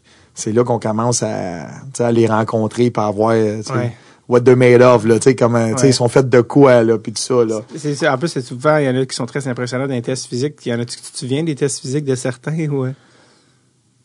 Ben, il y a Sylvain Blouin, qui a joué avec les Canadiens aussi, un peu, tu sais, comme Tough, là, le gars de Québec, puis il a joué à Laval avec nous autres, puis il a joué une coupe de game un petit peu avec Minnesota, quand Mario Tremblay était là-bas. Lui, en tout cas, sur le bench press, dans le fond, c'était 185 livres que tu mettais, puis lui, il avait fait ça comme 36 fois, 38 fois, là, tu sais, mais, en tout cas, ça, puis, tu sais, dans les anecdotes, là, vu qu'on est là, dans le camp d'entraînement, là, mais par rapport au bench press, là, moi, Wayne il était assis. Wayne, là, c'est un gars que il a pas l'air d'un athlète, là. Il est pas gros. Il a l'air d'un monsieur tout le monde. Là. Lui, il était assis, là, la jambe croisée avec son petit café, là. Puis je me souviens, le monsieur Howie qui s'occupait des tests physiques, il avait dit à Wayne, you're up next. Puis Wayne, il avait dit, I'm not doing it. Il dit, just write one on the sheet. Fait que là, l'autre, moi, j'ai trouvé ça drôle, mais là, aujourd'hui, on en parle. Puis là, après ça, le monsieur qui s'occupait de tout ça, il dit, mais il dit, si t'en fais 2, il dit, si j'en fais 2 l'année prochaine, tu vas me demander d'en faire 3. Il dit, I'm not doing it, just write one. Fait que le monsieur, il a marqué 1. Tu sais, ça a fait, en voulant dire que, ben oui, mais on parle de Wayne Gretzky, il a 35 ans, là. Penses-tu qu'il va se mettre sur le bench press pour voir comment fort qu'il est, c'est ça. Ça, c'était une bonne des anecdotes. Aujourd'hui, tu dis ça, là, c'était... Est-ce que tu te souviens de Kovalev? Sur les tests physiques, non, parce que c'est des groupes. Nous autres, les jeunes, on arrivait beaucoup ensemble. On était là à 7h, 6h30 le matin. Après ça, eux autres, ça gagne-là, les vétérans de la Ligue nationale, les autres, leurs tests, ils étaient plus à 8h, 8h30. Fait qu'on les croisait plus, là, on les voyait quand on était dans la salle, puis il y avait toutes les machines, t'as toutes setées up pour ça. Mais, Wayne avait 35 à 35 ans. Ah ouais, c'est ça. C'est déjà, mais il a quand même été, sa première année à New York, il était le meilleur compteur quand même. Il a fini avec quelque chose de 90 quelques points. Mais j'avais déjà lu une anecdote où il disait, Wayne Gretzky, l'année où j'ai fait 92 buts, j'étais pas capable de faire 10 push-ups. Puis l'année où je faisais 12 push-ups, je n'ai pas fait 10 buts. En parlant de, mettons, la différence entre quand il est rentré dans la ligue, la forme physique versus... Puis quand il est sorti de la ligue où les gens étaient très en shape, mais lui était en fin de... Ouais, mais le style, souvent, c'est pas pour être méchant, là, mais souvent, je disais, Wayne, il a une shape de grand-père. Tu sais, mettons, je compare à Wayne, à Marc Messier. Marc Messier, là, solide, là, tu sais, un grand gars, droite, puis tout ça. Tu sais, Wayne, il avait l'air du petit monsieur, là, tu sais. Ben, à mes yeux de 20 ans, là, je disais, Wayne, je disais, qu'est-ce qu'il y a une shape de grand-père, une shape de petit monsieur, là, tu sais. Puis Marc Messier, tu voyais, c'était comme un arbre, là, ta droite solide, là, il était solide, là, tu sais. Une shape de petit monsieur que si t'enlèves tous ses buts qu'il a fait en carrière, il est quand même premier scoreur de l'histoire juste avec ses passes. C'est fou. Ouais, mais là, c'est une autre époque, là. Tu regardes n'importe qui d'aujourd'hui qui regarde ça. Même nous autres, on en regardait tu sais, dans ce temps-là, là, les goalers debout, là. Ah ouais, non, c'était moins fort, mais quand même. Lui, il était plus fort que les autres. C'était son intelligence, c'était pas sa force physique. Ouais, mais tu sais, je veux dire, il était... Même, regarde, on peut pas revenir, mais tu sais, quand Patrick Roy a commencé avec le papillon, là, imagine-toi en 86, quand il était papillon, imagine-toi si, mettons, le papillon il y aurait eu un goaler avant Patrick, là, tu sais, début 80 ou fin 78, 80. Mettons 80, un goaler qui devient papillon, puis les goalers, il serait amélioré beaucoup plus vite. C'est sûr. Je suis pas sûr que de 80 à 90, Wayne aurait peut-être marqué au début, tu sais, des buts de slapshot de la Ligue bleue, là, que les goalers essaient de faire des kick-pads, là, de bout, là. Tu sais, ça aurait changé, mais quand ça aurait changé pour lui, mais ça aurait changé pour tout le monde aussi. C'est qu'on peut pas vraiment y enlever le crédit, tu sais. Quand quelqu'un a, je sais pas combien de saisons de 200 points, c'est comme, ouais, c'est sûr. C'est même s'il y avait eu des saisons de 140 points, ça aurait quand même été fou dans la tête. Mais oui, c'est vrai que beaucoup des meilleurs scoreurs sont tous de la décennie des années 80. Parce que c'était comme le bon moment de technologie versus les goalers sont pas encore arrivés. Mais Guy Lafleur le dit souvent, là. Tout le monde le démon blond, là. Il rentre sur le bord de la ligne bleue, là, puis Saint-Pierre dans la ligne bleue, il faisait des slap shots, au roll à glace, coin opposé. Combien tu vois ça, des buts qu'il en a fait? Mais comme il disait, les gars, t'as bon, mais même Guy Lafleur l'avait dit, les goalers, si mettons, les goalers étaient différents un peu à cette époque-là, il l'a dit, là, ça aurait changé. Ah oui, c'est sûr. C'est les buts de la ligne bleue avec des slap shots, là, à terre, là. À un moment donné, c'est moins spectaculaire. Ouais. On en revient. Mais, fait que tu commences avec les Rangers? Oui, mais c'était drôle parce que moi, au début, j'étais à l'hôtel, tout ça. Puis là, à un moment donné, Colin Campbell, qui est du préfet de discipline aujourd'hui, mais qui était le coach là-bas, il me dit, tu vas commencer. Puis là, il m'avait annoncé ça. Mais c'est drôle parce que dans la chambre, à l'aréna de pratique, moi, mon banc, mon stall, là, dans le fond, là, où je m'assois, c'était vraiment sur le bord de la porte, où après ça, on passe dans l'autre salle, où il y avait les bagels à déjeuner avec les chaises, puis tout ça, tu sais. Puis la semaine qu'on pratiquait au complet, avant de commencer, mettons, le vendredi ou le samedi, toute la semaine, là, le matin, là, Wayne, il passe en avant de moi, tu sais, tout le monde passe. Puis je pense que, mettons, mettons qu'on jouait le vendredi, le jeudi, il passe en avant de moi, tu sais, il s'arrête, puis il se présente, là, tu sais. Il me dit, hey, I'm Wayne. Tu sais, là, j'y ai dit, I know. J'ai dit, I know. Fait que là, il me dit, félicitations, tu sais. D'avoir fait l'équipe. Juste ça, là, tu sais. Mais c'est parce que je trouve ça, c'est une des anecdotes. Il me dit, I know you are. Moi, j'ai répondu ça comme un gars de 19 ans, 20 ans, là. Il se présente, mais je sais t'es qui, là. C'était quoi ton impression en général de Wayne Gretzky comme gars quand tu l'as rencontré, tu sais? C'était un gars tranquille. Ouais. Lui, là, il disait pas grand-chose. Des fois, il parlait un peu, il disait des petits tips et des affaires de même. À toi personnellement? Non, je parle overall à tout le monde. Mais c'est plus Marc Messier. Ouais. Marc Messier, quand il rentre dans la chambre, là, il y a comme une bulle, il y a une aura là, alentour de lui. Là. Tu sais qu'il est dans la pièce. Là. Il prend de la place. Puis sa voix, quand il parle, c'est un gars qui parlait, une voix grave, là, une voix assez spécifique. Ouais. Et lui, il rentrait, là, puis Marc Messier, c'était vraiment là, un gars qui... Lui, c'était un leader. Là. Lui, là, tu le voyais. Vocal. Ouais, puis... Il parlait, puis on fait ci, puis on s'en va là, puis tout ça. Puis Wayne, c'était plus un gars de détail, tu sais. Hey, fait attention, on va essayer de travailler là, tu sais. C'était plus comme ça, là, tu sais. Deux styles carrément différents. Y a-tu des speeches ou des moments où Marc Messier a haussé le ton qui t'ont marqué? Non, la première année que j'ai été là vraiment faire partie, là, non. Pas au point de me souvenir de quelque chose. Mais, tu sais, les gars, sais, comme Mark, je me souviens, quand on est venu jouer notre premier match à Montréal, il m'avait demandé dans le morning skate, il m'avait demandé si tu tes parents, parce qu'il était assis avec Gilles Lupien, il était venu voir la pratique le matin, tu sais. Puis là, j'avais dit, oui, ça, c'est mon père, tu sais, puis tout ça. Puis, tu sais, nous autres, on reste un petit peu plus longtemps. Les autres, après 20 minutes, ils sortaient, tu sais. Ouais. Puis, quand il s'est allé dans le corridor, il est allé voir mon père et ma mère, il est allé se présenter, tu sais, pour leur dire, tu sais, Dan, on va l'aider. Tu sais, il était très, très correct, tu sais. Wow.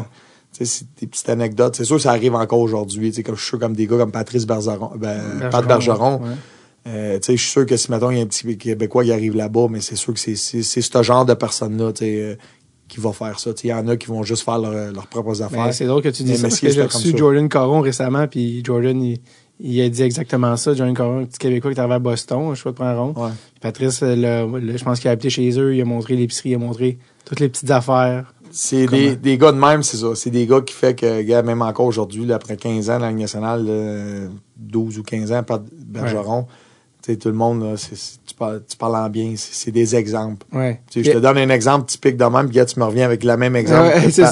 C'est parce que tu nommes Pat Bergeron, c'est drôle que tu mentionnes cet exemple-là, parce que justement, on vient de me confirmer la chose, Ouais. mais ton père, est-ce que tu te souviens de ton père qui vient de dire après, hey, c'était hot, ça? Oh, ouais, ben, ouais, mes parents, ils disaient, il est venu se présenter, puis tout ça, ouais, c'était impressionnant. T'as-tu eu des moments où tu t'es surpris à être un peu trop starstruck, comme on dit, en disant, hey, là, faut que je me réveille, là, je suis en train de... Ben, honnêtement, quand on a joué contre Pittsburgh, Mario! je suis rentré dans Mario, à un moment donné, moi, pas en plein centre de la glace, mais dans la zone neutre, là. Je suis rentré dedans, là, puis je l'ai comme regardé, puis 6 pieds 4. d'après moi, là, ça a peut-être duré une fraction de seconde, tu sais, j'ai levé les yeux, puis il était devant moi, tu sais, mais c'est sûr que, mettons, pour moi, là, c'est pareil comme si ça aurait passé 10 secondes, là, j'étais comme, tu sais, dans ma tête, là, c'est comme si, mettons, j'ai rentré dedans, puis j'ai eu le temps de la regarder, puis, tu sais, wow, c'est Mario le mieux, tu sais. Ouais. C'est... T'as-tu dit, hey, tosse-toi? Tu sais, mais c'est ça, ça a duré une fraction de seconde, probablement, sur la glace, mais dans ma tête, là, c'est ça. Ça, c'est le premier moment la seule fois que vraiment, là, que j'ai été, comme tu dis, starstruck, ouais. Il y avait plein de gars aussi sur cette équipe-là, là, qui étaient vraiment boostés, mais, attends, avant de parler des autres gars, parce que je vais te demander par rapport à, t'es quand même à New York, tu sais, c'est comme, il y a bien des endroits où un gars de 19 ans peut jouer, mais New York, c'est quand même une des plus grosses villes au monde, la ville du vice. Et toi, t'es arrivé à 19 ans, c'était comment l'expérience d'être à New York? Mais toi, je sais que t'étais là peut-être temporaire, t'avais peut-être pas de maison, mais... Non, la première année, moi, j'avais mon appartement. OK. Moi, la première année, ben, au début, hey, on fait 55$ junior, là, 19 ans, là. Ouais. Puis tu restes en pension chez une famille. Moi, je suis arrivé là, puis quand ils m'ont dit, tu vas te chercher un appartement, mais dans le fond, l'aréna de pratique était au Connecticut. Ouais, c'est ça. Rye Playland, Ouais. où il y a les manèges là-bas, pis tout ça.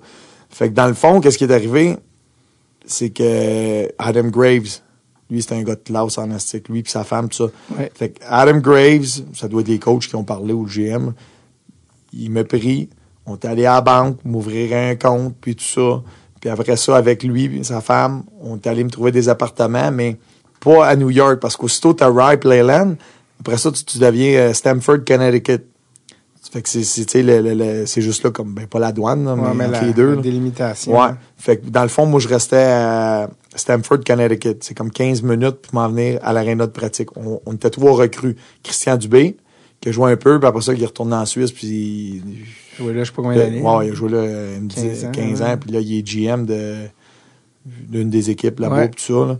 Puis il y avait Eric Carnes, un gars qui a joué peut-être 8 ans dans la Ligue nationale, un grand goon, un grand défenseur.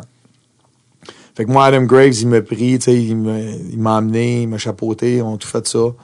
Puis, mais m'a dire une affaire, c'était, t'étais laissé à toi-même, là. Ouais. Mon 55$ junior, là, puis je reste en pension. Puis là, il me trouve un appartement, là, sur un coin de building, là. Ah, c'est pas cher, c'est abordable.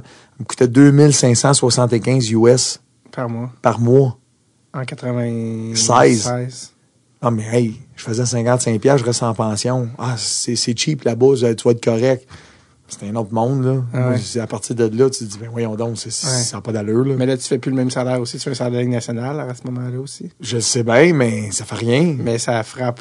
Mais Colin, tu sais, mes parents, on reste j'ai grandi dans un duplex, là. Ouais. Ça coûte 500$ par mois de, tu sais, le duplex, il était à mon oncle et à ma tante, en Ouais. plus, qui restait en bas, là. des paiements de 1500$ maximum pour un duplex. T'sais, nous autres, mes parents payaient le loyer en haut. Puis là, on parle, dans ce temps-là, le taux de change était à 1,5. Mes parents, ils en revenaient pas. Voyons donc 2575 pour un appartement.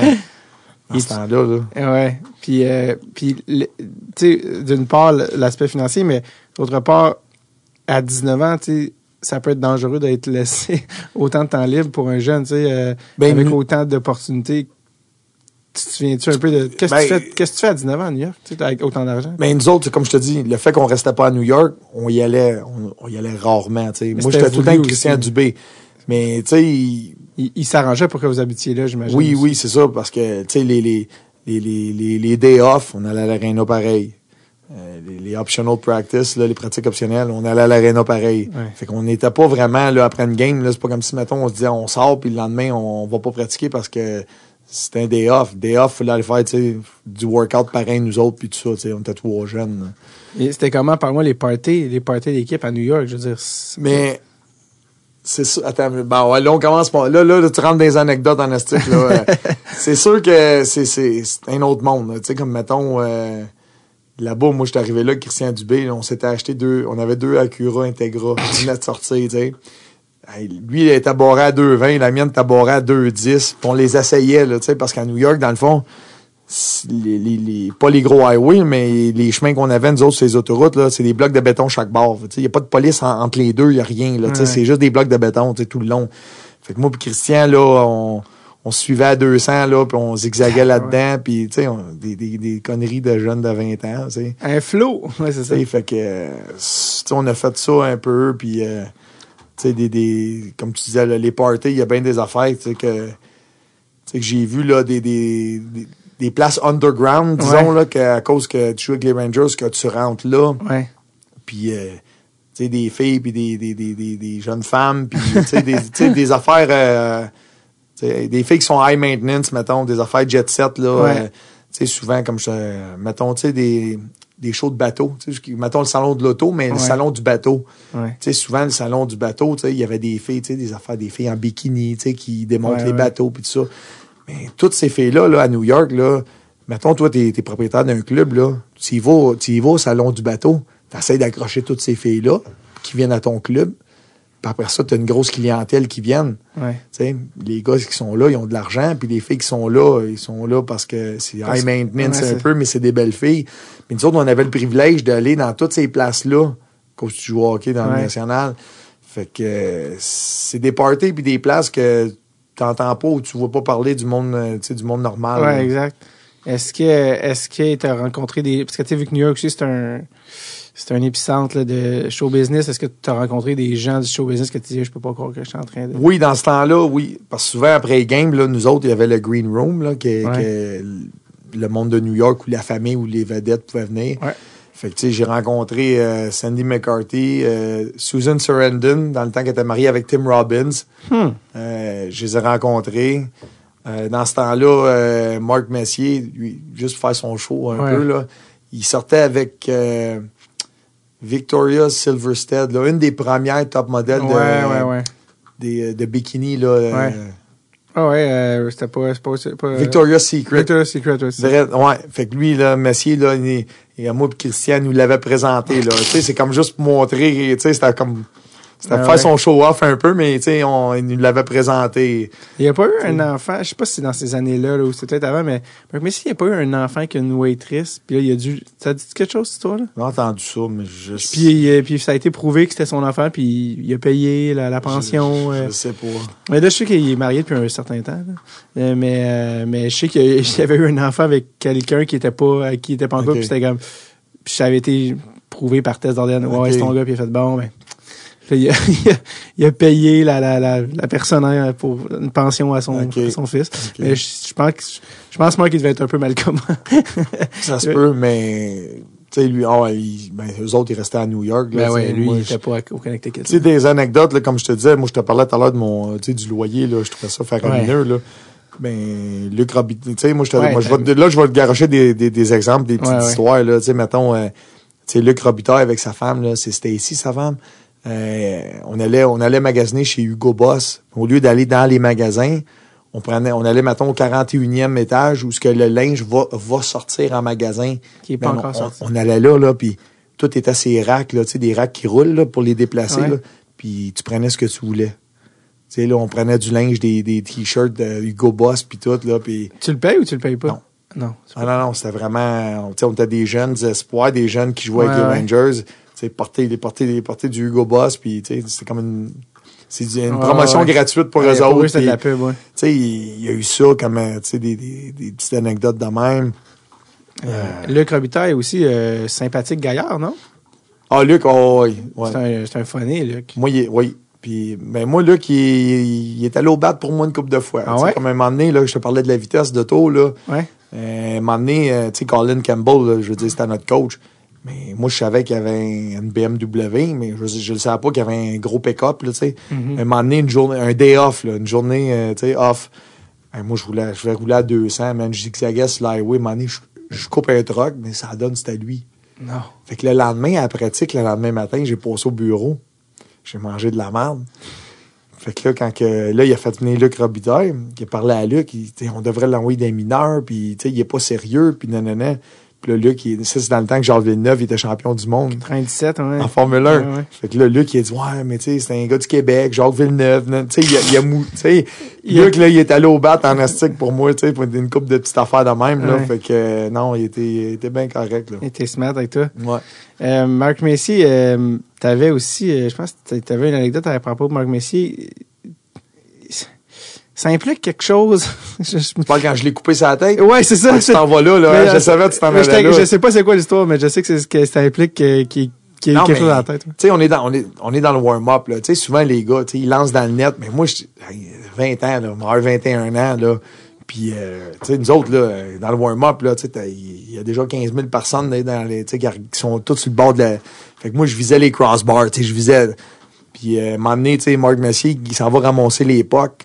Mais moi, comme un jeune innocent, là, je dis, moi, je shootais sur le bord gauche, là, parce qu'il ramasse les pucks du côté droit, là, tu sais, du but, là. J'ai pogné à la pin, crossbar. La puck a monté à peu près 40 pieds dans les airs. Il est retombé sur le coco. Il s'est ouvert le top de la tête. Non. Ben oui, il commence à saigner dans le warm-up. Ça, c'était comme, aïe, comment faut que j'aille dire ça après? Et ça a dit que c'était toi? Ben non. Et après ça, moi, tout de suite, j'y ai dit, je m'excuse, j'ai shooté une puck, t'es arrivé à côté, il était déjà dans les airs. Tu sais, mais dans le fond, il était déjà arrivé quand j'ai shooté à la puck, là, tu sais. Ça, c'est l'anecdote d'avoir coupé, tu sais, Messier sa tête. Était-tu en tabarouette contre toi? Ben, oui, il était plus fâché, mais regarde, peut-être pas directement envers moi, parce que c'est bien que je voulais pas faire ça, là, mais c'est même que dans le warm-up, à un moment donné, il y a un gars, Doug Lidster, qui est un défenseur, tu sais, il a passé en arrière du but. Jamais d'un warm-up, quelqu'un passe en arrière du but. Ah, c'est ça. J'ai manqué le top du net. Slap shot dans la gorge. Voyons donc. Écrase à terre dans le warm-up, puis capable de respirer. Le trainer dans le warm-up, ça la glace. Hey, ça, c'est une autre anecdote. Tu te dis, mais voyons, ça, c'est de la malchance, ça. Le gars décide d'aller en arrière du but, tu sais, passer en arrière du but, tout le monde tourne chacun de leur bord. Tu joues au hockey, tu le sais. Personne qui va en arrière, tu manges. Ça a donné que lui, il passe en arrière. Dans le coup. Tu t'es dit, je vais faire payer le prix, tu passes dans la net. Non, mais je l'ai jamais vu. Tu sais, je veux dire, t'as joué au hockey ou n'importe qui joue au hockey, tu sais, ils savent, là. Tu pognes un slap shot dans le net, tout d'un coup, il y a un gars qui passe en arrière. Tabarouette. Quand tu parlais de Marc Messier, Nick Kyprios avait compté, parce que t'as joué avec Nick Kyprios aussi. Non. T'as pas joué avec Nick Kyprios parce qu'il a joué à New York, ça veut dire que vous n'êtes pas croisés. Non. C'est Kyprios, il comptait ça justement sur un podcast que, justement, le Marc Messier, il l'appelait le maire, là, il disait en niaisant quelque chose comme c'est le maire de New York, qu'il était allé, mettons, il dit, il y avait un club à New York que quand ton équipe visitait t'allais jouer contre les Rangers, c'était le club que tous les gars voulaient aller, C'était le club hot, que tu faisais un line-up, puis on fait le line-up, mais c'est hot. Puis il dit, tu peux attendre longtemps, là, longtemps, mais c'était tellement l'endroit hot que les gars faisaient le line-up, mettons que tu venais, t'étais dans les Blues, je sais pas trop quoi. Puis il dit, plus tard, j'ai été échangé à New York. Puis il dit, j'ai joué à New York, puis on est allé à ce club-là avec Marc Messier, tu sais. Fait que tu fais pas de line-up, tu rentres dans le club, tu t'assois. Puis il dit, je me suis rendu compte cette soirée-là, il dit, j'étais assis là-bas, tu sais, avec Marc Messier.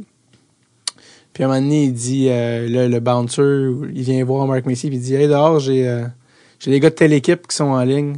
Puis Marc Messier, il regarde sa montre, puis il dit, Un autre 45 minutes. Puis là, il réalisait que tout ce temps-là, quand il venait de notre équipe, c'est Marc Messier OK.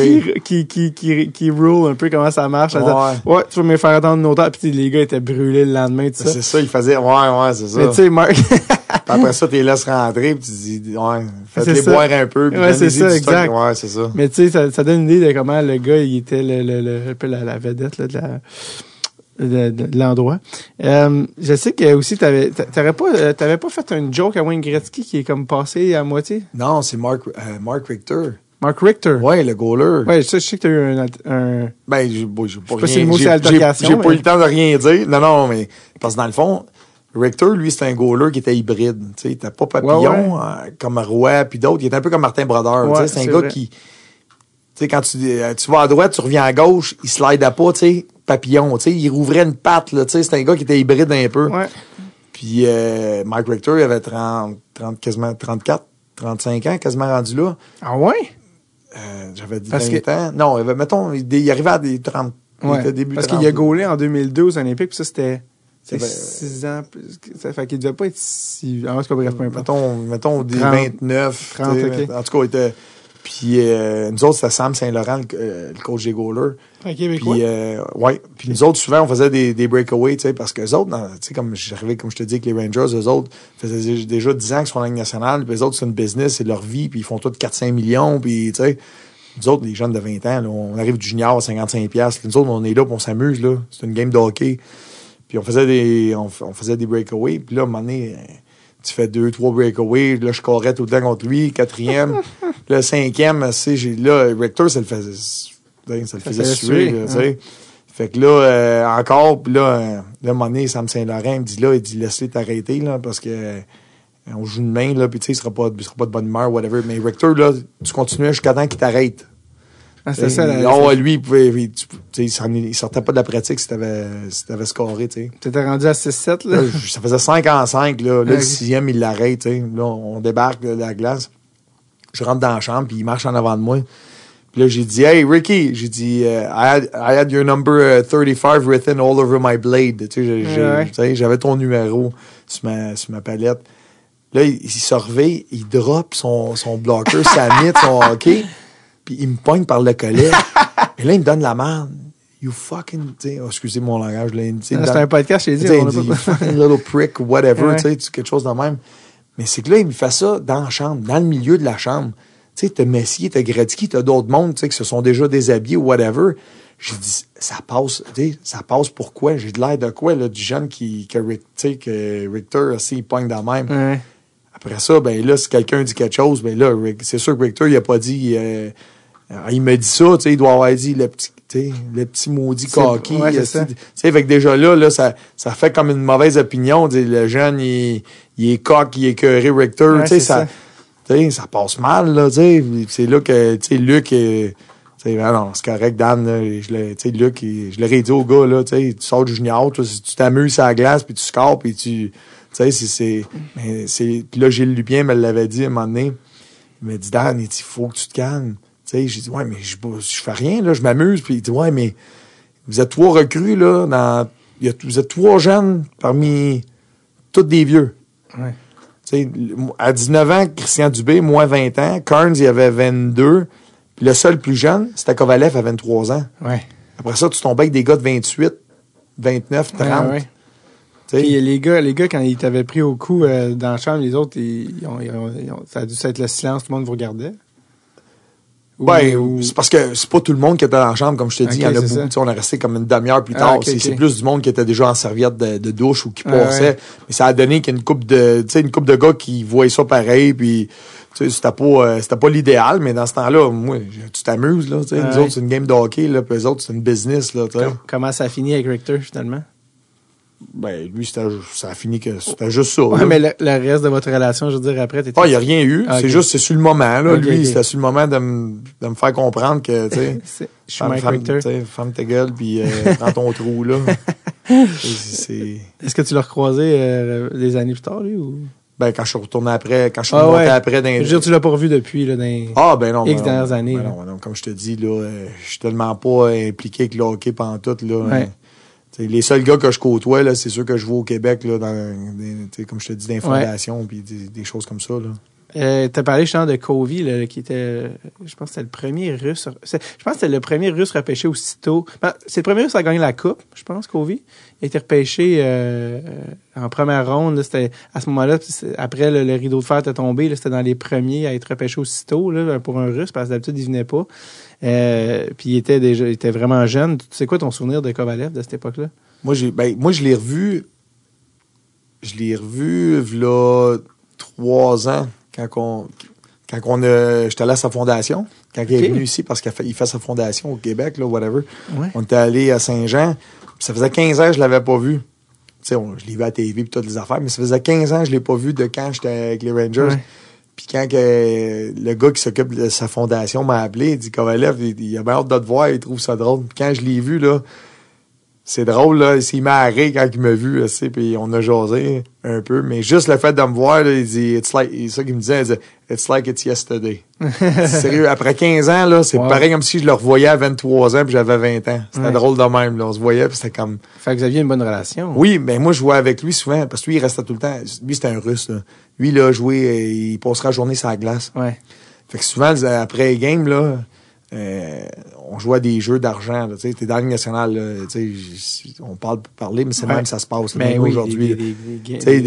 C'est ça, des bêtes. Là, nous autres, là, on était sur la ligne bleue. Là, fallait que tu flippes la puck puis qu'elle reste sur le top du net. Qu'elle tombe sur le top du net. Mais 25$ la puck. Des fois, je sortais d'une pratique, là, ça me coûtait 300-400$. C'est des affaires de même. Là, fait que, s'il y a quelqu'un qui est capable de la mettre, c'est bien Kovalev. Fait que c'est ça. Fait que je vois des games avec Kovalev de même. Fait que c'était vraiment... C'était le fun de le revoir. Ça rappelait des souvenirs. Mais c'est comme je te dis, c'est comme n'importe qui dans n'importe quel domaine. Là. Des fois, tu as des bons amis, tu as fait des affaires spéciales avec eux autres. Mm-hmm. Le temps passe, puis quand tu te revois, tu te revois, là, c'est pareil comme si c'était hier. Ouais. C'était la même affaire avec Kovalev. Quand il est venu jouer à Montréal aussi, il était une grosse vedette à Montréal, Kovalev. Ouais. T'as-tu été le voir jouer au Centre Bell? J'étais allé 2 fois. Depuis que j'ai arrêté de jouer au hockey, j'étais allé 2 fois au Centre Bell. Une fois, j'étais allé 2 fois parce que j'avais des billets gratuits. Mm. J'ai par l'entremise de quelqu'un, là, j'étais allé. Puis la première fois que j'étais allé, j'étais assis bien rouge en quelque part. J'avais une maman avec son petit garçon. Puis j'étais avec mon chum. Puis là, le petit gars, ça a donné qu'il avait déjà gagné un concours. Puis il a fait la Zamboni. Il assit des gens des fois. Bon, la madame, elle me jasait. Puis là, elle me dit, mon garçon, il a fait ça. Puis le kid était assis à côté. Puis là, elle me dit, si jamais t'as la chance, là, elle dit, faudrait que tu vois ça d'en bas. Parce qu'elle avait été jusqu'à Zamboni. Fait qu'elle a vu le niveau de la glace pour regarder, les spectateurs en haut. Puis là, je trouvais ça drôle. Elle m'avait dit, si jamais t'as une chance, c'est quelque chose, voir ça d'en bas. C'est pas y dire. Et là, moi, juste pour le fun, j'ai dit, la dernière fois, moi, j'étais ici, j'étais assis sur le banc en bas, tu sais. Tu sais, c'était comme... C'était spécial. Tu sais, c'est ça. Tu sais, moi, la petite madame, elle me dit ça. Moi, j'ai dit, je sais c'est quoi. Ah ouais, j'étais assis sur le banc la dernière fois. J'étais ça au Centre Bell, tu sais. Ah ouais, t'étais soigneur? Puis, je suis retourné une autre fois que, là, peut-être une couple d'années, le Canadien avait perdu 4-1. Puis, c'était tellement plate comme game, là. Ouais. Autant que moi, là, le sport, j'aime ça. Puis, je trippe football. Moi, je suis un gars de la NFL, là, depuis que je suis jeune. Fait que, tu sais, je regarde ça à la TV, c'est le fun avec les reprises, puis ça. Puis, j'étais allé voir ça live. Quand les Buccaneers avaient gagné le Super Bowl, j'étais allé voir un match à Nouvelle-Orléans. C'était écœurant. Oh, quand même. Puis c'est ça, mais c'est hot live. Là, quand j'étais allé voir le hockey, là, j'étais avec mon chum, là, puis je disais, je peux pas croire assez que... Honnêtement, j'ai joué à la game, là, puis je trouvais ça pas le fun de regarder ça dans les estrades. Je ne sais pas si c'est parce qu'on voit ça différemment. Là. Tu vois le jeu, tu dis, lui, il s'en va là avec la passe. Lui, il s'en va là, il va y donner, tu sais. Ouais. Au lieu de juste être un fan, là, tu sais, comme. Si tu tombes aussi sur une game plate, c'est plate, là. Mais une game avec des skills, une game avec du, tu sais, parce que les joueurs sont meilleurs. Floride avait gagné 5-1. Tu sais, il y avait des skills, il y a quand même 5 buts dans la game. Ouais, mais des fois, il y a des games où il y a beaucoup de buts, mais c'est des games plates, là, tu sais. Parce que les joueurs sont meilleurs qu'à l'époque.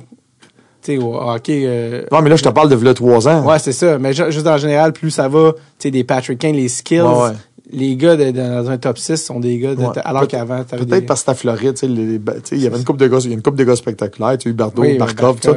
Mais je regardais ça, puis je dis à mon chum, j'ai dit, Colin, je peux pas croire que Le monde paye des prix de fou pour venir voir. T'as vraiment shifté. T'sais, Ton cerveau, il est rendu. Ah, c'est débile, là. Je checkais ça. Je me disais, tu sais, au moins à TV, tu vois les reprises, tu vois les...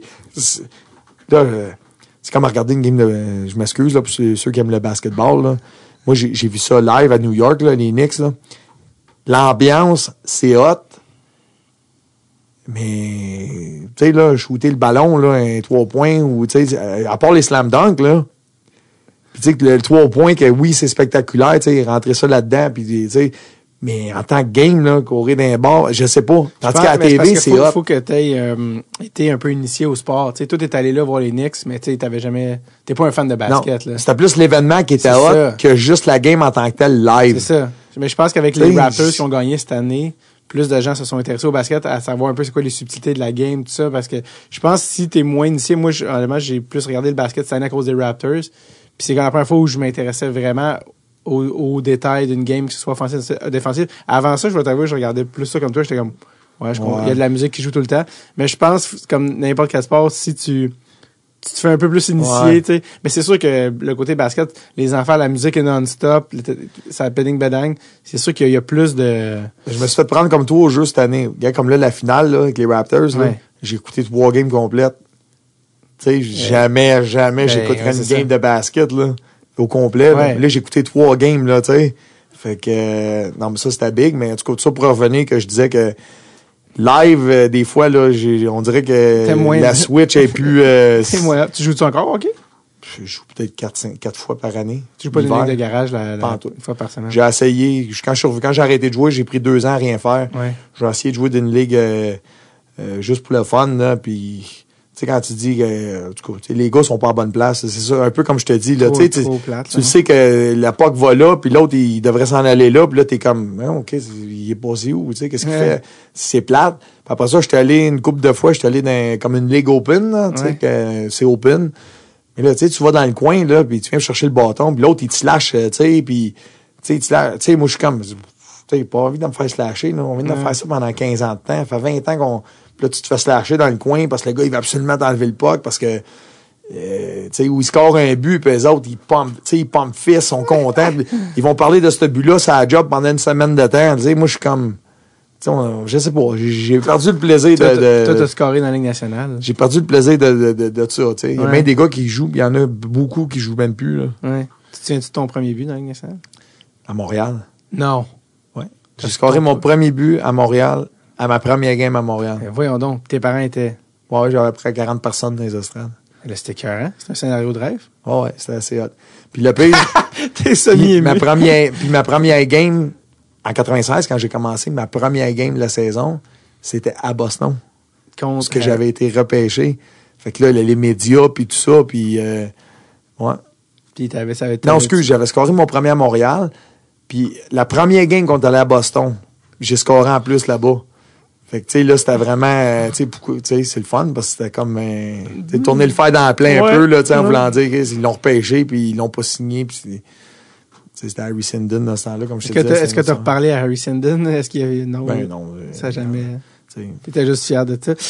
Parce que tantôt, on parlait de Covey, tu sais, lui, apparemment que dans les pratiques, à la fin, je pense que c'est Ray Ferraro qui avait dit, il dit, moi, j'ai jamais vu un gars talentueux de même, tu sais, à la fin des pratiques, c'est des 1 contre 1. Il dit, lui, il déjoue tout le monde, là, juste attend que quelqu'un stand puis qu'il s'en aille. Là. Ouais. Tu sais quoi? Oh, c'est vrai. Mais Colin Campbell, qui était le coach, là, il donnait de la merde à Kovalev. Il disait, tu veux-tu arrêter de faire du Est-Ouest puis faire du Nord-Sud? Il avait dit, arrête de déjouer le même gars 3 fois. Kovalev, c'est ça. Et lui, il pouvait... C'est drôle parce que c'est comme réprimandé du talent. Aujourd'hui, ça a comme un peu changé. Ouais, c'est ça, mais c'était ça qu'il avait dit, tu sais. Stop dangling the same guy 2-3 times, tu sais. Est-ce que tu te souviens, est-ce que tu as été coaché par Mike Keenan? Non, il était plus là, toi. Moi, j'ai eu Colin Campbell. Après ça, la deuxième année, moi, j'ai commencé les mineurs. Il s'était fait congédier, je pense, ou il s'était... Ouais, je sais pas trop. Oui, il est parti après la coupe, je pense. Non, il était là quand j'étais là. Keenan, ça? Ah, Keenan, oui, excuse. Ouais, Keenan, je parle, il est parti en 94. Puis après ça, c'est ça, il y a eu Colin Campbell, je l'ai eu lui. Puis quand je suis retourné la deuxième année pour la fin de la saison, c'était... c'est ça, Colin Campbell, il avait été congédié. Puis c'était les 2 assistants coachs qui renaient. C'était Greg McTavish, puis John Tortorella. Ah oui, à l'époque, il était assistant. Ouais. C'est ces deux-là qui... Torts. Ouais. Parce que Craig McTavish, t'avais aussi joué avec. Non. T'as pas joué avec? Non. Parce qu'il a joué à New York un peu, Ouais. puis c'était dans... Ils ont gagné... As-tu gagné en 94 la Coupe avec? Mais je pense que oui, puis il Peut-être. a joué dans... Ah, OK, non, je pense qu'après, il était allé à Saint-Louis, peut-être. Parce que Craig, il a joué jusqu'en 97, pas de casque. OK. Craig, c'est le dernier joueur de la Ligue nationale à jouer pas de casque. OK. Et ça, 97, ça fait pas si longtemps là, pour jouer pas de casque. C'est un peu... Ça fait 20 ans, ouais, je sais. Ouais, mais quand même, ça fait pas si longtemps pour... tu sais, c'est quand même un casque, man. Mais non, c'était lui qui était c'est ces deux-là qui coachaient là, pour le reste, le dernier 2 mois OK. là, qui restaient là. Parce que Mike J'étais Kinnan, là. il y avait eu la fameuse anecdote avec Kovalev où Kovalev faisait des chiffres tellement longs. Kinnan disait, puis il était jeune, Kovalev, là, il avait 19 23 ans. Ben, avec toi, il avait 23. Mais 3 ans avant, 19, 20. il était jeune, ouais. puis là, il disait, hey, le petit jeune qui fait des chiffres de 3 minutes, lui, ça passe pas. Puis la fameuse anecdote où il avait dit au gars au banc, quand il revient, Kovalev, vous le repoussez, vous le laissez pas changer. Puis le Kovalev, au début, il dit, c'est hot, ça, mon chiffre est plus là, puis il trouvait ça hot, mais à un moment donné, il était brûlé. Mais en bon Kovalev, pour finir le shift, il a scoré. Ah, c'est ça. Fait que là, il a changé. Ouais. Mais ça, c'est des affaires à la Mike Keenan. Quand t'es revenu la deuxième fois, quand t'es remonté, les Rangers avaient un peu changé, là aussi, au côté roster. Puis, il y a un autre gars qui était rendu avec les Rangers, c'était Théorène Fleury. Ouais. Ouais. Messier était parti. Puis c'est ça, Théorène Fleury était là. Puis Pat Lafontaine était là. Oui, man, Pat Lafontaine. Fait que moi, j'avais le numéro 16, mais quand je suis remonté la deuxième année pour les 2 derniers mois, Ouais. la saison, je suis arrivé là, puis c'est là qu'ils m'ont donné le numéro 36. OK. Parce que Pat Lafontaine avait le 16. Ouais. Puis c'est là que c'est à partir de cette année-là. Parce que l'année d'avant, on a fait des playoffs avec les Rangers. Moi, je me suis cassé à mon choix, là. J'ai Ouais. pas joué rien. Mais à partir de l'année que Messier est parti, là, puis c'est ça que Pat Lafontaine était là, avec Théorène Fleury. Ça, c'était les 10-12 dernières années, là, tu sais, qu'ils n'ont pas fait les playoffs, là, puis c'était, tu sais, downhill, là, ça n'a pas bien été avec les Rangers. Puis, fait que c'est ça, c'est là que Dave aussi était là, quand je, Ouais. tu sais, moi, quand je suis arrivé à New York, tu sais, là, je m'étais fait recaller up, la fin de la saison, je suis arrivé là, puis la journée que j'arrive là, le propriétaire de MSG, là, qui s'appartient, les Knicks, le Ouais. basket, puis les Rangers, gros meeting dans la chambre. Wow. Commence, moi j'arrive là, tu sais, je commence à donner de la merde à Théorène Fleury. Puis le fait qu'il paye des gars 6-7 millions, puis que l'équipe va nulle part, puis fait que c'était quelque chose, là. Parce que lui, dans le fond, là, ça allait mal, puis il voulait brasser la cage, puis... Ouais, mais il faisait déjà, tu sais, il restait 2 mois, puis on faisait pas les playoffs déjà, là. Fait que ça servait un peu à rien. Tu sais, mais c'était pour donner de la merde, là, Ok. tout ça, puis... Ouais. Fait que c'est juste pour vous laisser savoir, moi, je paye, puis je vous haïs tout. Oui, c'était comme ça, tu sais. Théorène Mais- Fleury, c'était... il a sorti un livre depuis là, que tu as sûrement vu, puis Ouais, dont son histoire qui est ouais. sortie, mais ces années à New York, il en a reparlé comme peut-être pas les pires années.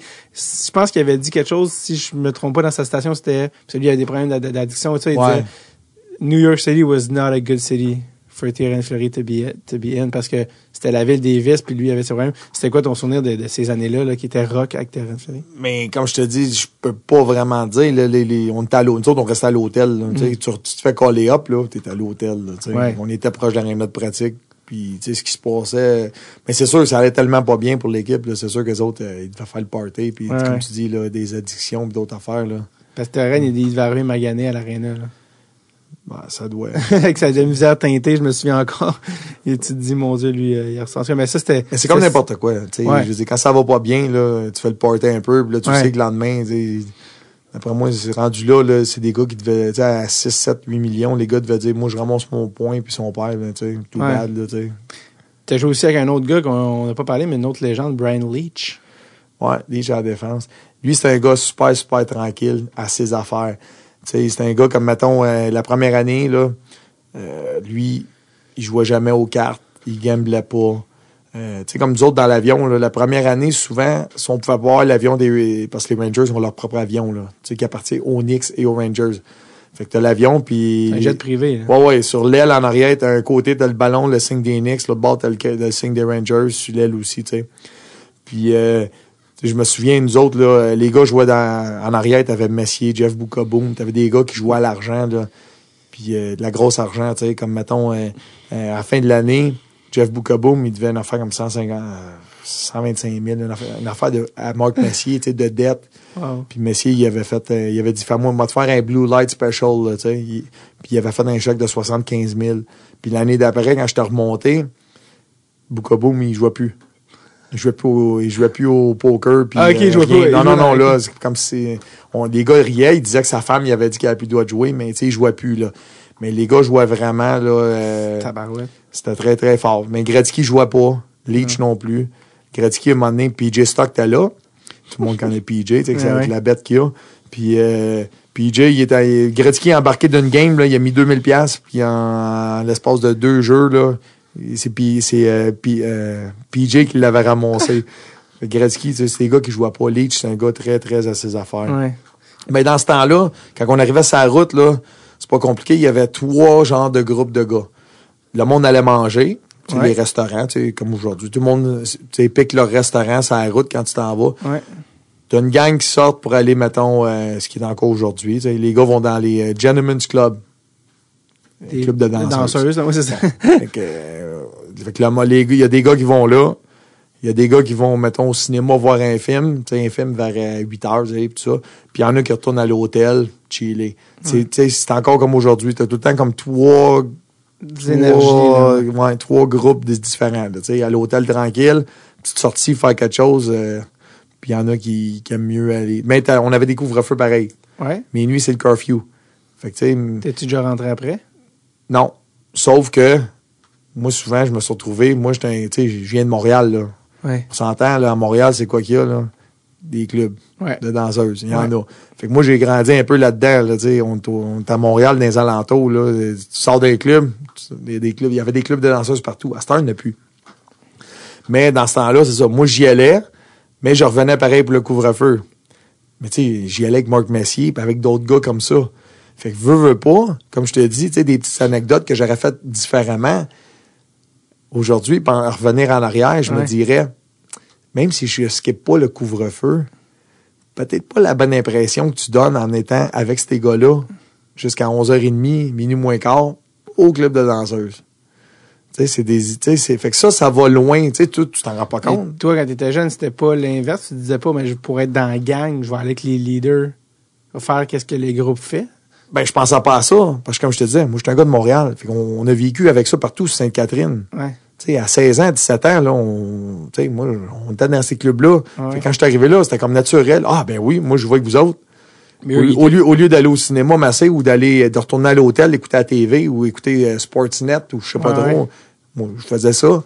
Mais tu sais, comme je te dis, même si je brisais pas les règles, c'est comme une loi non écrite, tu sais, le jeune, tu fais pas ça. Tu sais, c'est des petits détails que des fois, puis ça, c'est une affaire, puis c'est vrai. Moi, je faisais ça, puis peut-être, tu sais, bouche à oreille, il parle.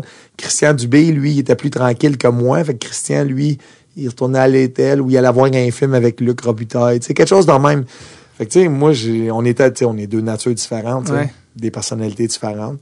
Fait qu'en revenant aujourd'hui, c'est des affaires que j'aurais... Trouve innocent. Tu sais, je me dis, Colin, j'aurais dû rester plus tranquille, même si tu brisais pas les règles. Que des, tu sais. Ouais, mais en même temps, t'as l'anecdote d'être allé aux danseuses avec Marc Messier. Ouais, des affaires la même, je sais, mais c'est sûr que, mettons, je donnerais conseil à quelqu'un aujourd'hui, tu sais, surtout dans le monde d'aujourd'hui, les jeunes, gars, fais tes affaires, reste tranquille. Ouais. Ça va peut-être... Tu penses que ça te nuit, tu penses? Ou tu... Non, je dis, nuit. Les gars, mettons le coach, tu sais, ils n'entendent parler, mais si tu joues bien ou ça allait bien mon affaire, tu sais, c'est pas pire. Ça n'a pas tant changé. Tu sais, souvent, tu sais, il disait, fais tes affaires, make sure you get some rest, tu sais. Ouais.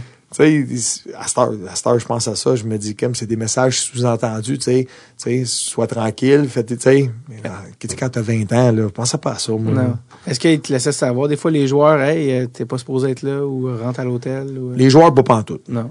Dans ce temps-là, là, les Rangers, là, c'était une équipe vieille, là, comme je te dis, là, les gars, là, ils faisaient toute leur affaire, là. Ils s'en foutaient un peu, là, des 3 jeunes, là. Ouais. Non. Il commencera pas, lui, il faut qu'il produise pour faire son, tu sais, il fait 4-5 millions, là. Il s'en foutu du jeune qui fait 400 000, là, puis qui joue sa 3e ligne, là, ou whatever, là. Les couvre-feux, Scotty Bowman, il y avait un truc, lui, dans le temps des Canadiens, il disait à l'employé de l'hôtel, quand tu vois des gars rentrer, demande-leur leur autographe. OK, Il ouais. faisait signer un bâton, tout ça. Puis le lendemain, il voyait tous les gars. Tous les gars qui avaient signé le bâton, ben, c'est tous les gars qui étaient rentrés passé minuit, tu sais. C'était un gars, c'était un smart. Ouais, Un vieux de la vieille. Il y avait aussi toi, tu parlais un peu à Pat Lafontaine, justement. Tu sais, dans le temps, il était en fin que ses commotions, c'était grave. Ah, c'était à la fin. Ouais, il a joué comme 2 ans, je pense, Ouais. avec les Rangers, là. Ben, non, c'était juste, j'ai pas eu de conversation, Non, c'est ça. Comme je te C'était- dis, j'ai été là juste pendant les 2 derniers mois, là, 1 mois et demi, là, que j'ai joué. Ouais. J'ai joué 15 games, là. Je pense que c'est l'Américain, c'est un des meilleurs joueurs américains tous les temps, mais il a, même, parce qu'il n'a pas joué autant, mais. Sur les points, c'est Mike, Pas- c'est Mike Ouais, Modano. Modano en termes de points, mais c'est lui qui a la plus grosse saison par un Américain. OK. 148 points. Je Peut-être, je pense sais avec pas. avec les Sabres. Mais il n'a pas joué autant, lui aussi, à cause des commotions. Ouais. Mais c'est lui que ce sont les Américains là, qui avait, je pense, c'est l'Américain qui a la plus grosse saison jamais faite. Un autre gars aussi qui était jeune, je sais pas si tu l'as croisé, mais il commençait sa carrière, Marc Savard. Mais j'ai joué avec. C'est ça, tu as joué avec dans la Ligue américaine ou dans la Ligue nationale, tu veux dire? Dans la Ligue américaine. OK. Parce que lui aussi, il a monté quand même assez tôt Ligue nationale. Lui, il a eu une belle carrière quand même aussi, Ouais. avant les commotions. Mais Ouais. c'est quoi ton souvenir de aussi? Lui, des mains. Une vision des mains. Lui, Ouais. Gretzky, c'était son idole. Ouais, mais vraiment. Lui, il est là, il a idolisé Gretzky, il pratiquait pareil, il ralentissait le jeu. Puis c'est ça. Ben, c'est drôle parce que quand que Gretzky a pris sa retraite, le match à New York, Ouais. il y a la photo d'équipe qui ont fait sa glace avec Ouais. les joueurs qui étaient là. Moi, j'étais dans les mineurs. Puis, si tu regardes dans cette photo-là, là, Marc Savard, là, il est à côté. Il s'est mis à côté de Wayne. Puis est-ce qu'il était dans l'équipe à ce moment-là? ou- C'était son idole. Non, Marc, cette année-là, il avait été... Il est juste monté pour Non, la il avait photo? été callé up. Ça faisait un petit bout qu'il était là. Il avait été callé up, mettons. Ça faisait une couple de mois qu'il était là, genre, Ok. déjà, là. Toi, étais-tu là pour le party de retraite à Wayne? Non, quand il a joué sa dernière game au Madison, moi, j'étais revenu à Hartford. OK. Fait qu'on l'avait vu à TV.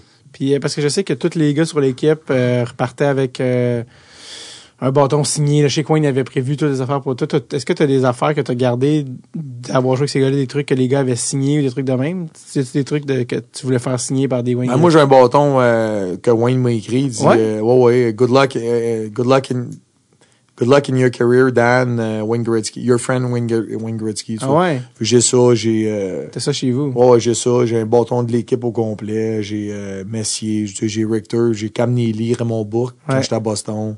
C'est quand est-ce que c'est toi qui avais demandé à Wayne de signer un bâton? Ouais, j'avais carrément demandé. Comme en J'ai- début de carrière? Bon, j'ai demandé, je un bâton. Il m'avait signé le bâton, il m'avait écrit ça. C'était-tu ton bâton à lui ou c'est un de ses bâtons à lui, ça? Le bâton à lui qui a joué. Là. Ah, c'est hot. Ouais. C'est hot quand même. D'avoir ça, d'avoir ce souvenir de cette époque-là. Puis tu sais, aujourd'hui, j'en parle, là, mais qu'est-ce qui est plate un peu de ça, c'est que nous autres, dans ce temps-là, là, c'est plate à dire, sauf qu'il y a du monde aujourd'hui qui ont des items de Wayne Gretzky là, Mhm. signés. C'est même pas lui qui les a signés. Ah non? Non. Comment tu sais ça?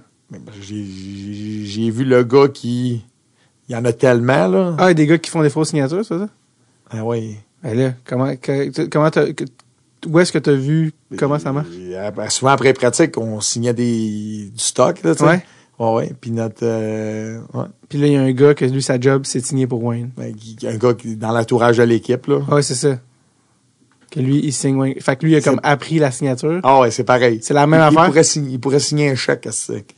Puis lui, sa job, c'est ça, c'est... Ouais, tu sais, Wayne, il signait qu'est-ce qu'il a signé. Mettons, il arrive il y a une grosse auction, là, un auction, là, tu sais. un encan. Un encan, là, tu sais, lui, il va signer tout ça. Mais mettons, tu sors pour la pratique, là, il y a des époques, puis il y a à peu près 200 bâtons à signer, des affaires de même, là. Ouais. On va dire une affaire, là, que... C'est ça. C'est pas lui qu'il faut faire ça, là. Fait que c'est un des côtés de la business que, tu sais, regarde... Ouais. À cette heure, c'est sûr que, mettons, être impliqué dans le hockey, j'ai passé dans le hockey, être impliqué, des fois, tu fais attention, mais je suis plus dans le hockey. Puis ça, on parle d'anecdotes d'aujourd'hui, là. Ouais. Tu sais, on peut le dire. Il y a comme ça. Il y a bien des affaires que c'est même pas lui qui a signé, puis que... Je suis pas surpris. Mais juste tout ce qui est, tu sais, memorabilia, là, toute la business des affaires signées. Ouais. J'avais lu que comme 85%, genre 80-90%, c'est pas la personne qui a signé. Puis, tu sais, il y a toutes des business maintenant, des business d'authentification. Non, mais c'est un vrai. Mais que même les business d'authentification, c'est vraiment comme... ils peuvent pas vraiment le dire eux-mêmes. non. Tu sais, ils savent pas. Fait que toute cette affaire-là, ça fait longtemps, ça fait une couple d'années au podcast, je me dis, ça serait cool d'avoir quelqu'un qui est dans là-dedans pour nous parler de ça. Mais c'est ça, c'est comme personne ne veut rien dire parce que ça. Faudrait que la personne qui fait ça arrive sur le fly, mais que tu mentionnes pas son nom. Ouais, c'est ça. En ondes, là, tu sais, puis après ça, tu sais, tu dis, il pourrait te dire, moi, je fais des fausses signatures. Mais honnêtement, les signatures de joueurs de hockey, là, c'est des barbeaux. Ouais. Tu sais, comme là, ton chandail qui est là. Ouais. C'est Max Talbot. C'est un barbeau, là. Ouais. Après, à faire ce barbeau-là, là. Ouais. Ouais, moi, je l'ai appris. J'ai fraudé Max Talbot depuis 3 mois. Non, c'est pas vrai. Non, mais non, c'est pas ça. C'est, ouais, c'est dans le sens que ça s'apprend, ça que tu veux dire. Tu fais le même tu barbeau. fais l'affaire puis tu mets le numéro. Ouais. Tu sais, on s'entend que le barbeau, là, tu te pratiques à faire le même barbeau, là. Tu vas l'avoir. Puis Wayne Gretzky aussi, c'était une signature assez clean qu'il y avait. Tu sais. Ouais, c'était pas pire avec le petit 9-9. Ouais, c'est ça. Mais ça m'avait. C'est pour ça que tu me poses la question. En tout cas, c'est pour ça que je te le dis. Ah oui, mais ça, c'est une affaire que ça m'a traumatisé. Ouais, moi, après ça, j'en parlais, moi, ben là, c'est parce qu'on en parle ensemble là. Ouais. Mais avec des chums, là, sur la construction, n'importe quoi, ça, je dis, le gros, quand je raconte des petites histoires, des affaires de même, je dis que des fois, là, tu penses que t'as quelque chose signé, là. Peut-être même pas. Si tu l'as pas vu le signer toi-même. C'est peut-être même pas lui qui l'a signé. Non, c'est ça. Moi, c'est pour ça aussi, ça m'a toujours fait rire la business de ça, d'acheter des affaires signées puis de payer une fortune. Je suis tout le temps comme, mais tu le sais pas. Puis ils mettent tout le temps une photo du gars qui signe, comme, ouais, mais ça veut pas dire que c'est lui qui a signé ça, tu sais. Ouais, ou le papier, c'est écrit authentification non, réelle. C'est n'importe quoi. C'est parce que moi, je vois ça, puis je me mets à rire. Je dis, hey, parce que je l'ai vu, là. Celui qui travaille avec les Rangers, là, qui. Il s'appelle Jean-Louis. Je le sais, là. C'est pas vrai.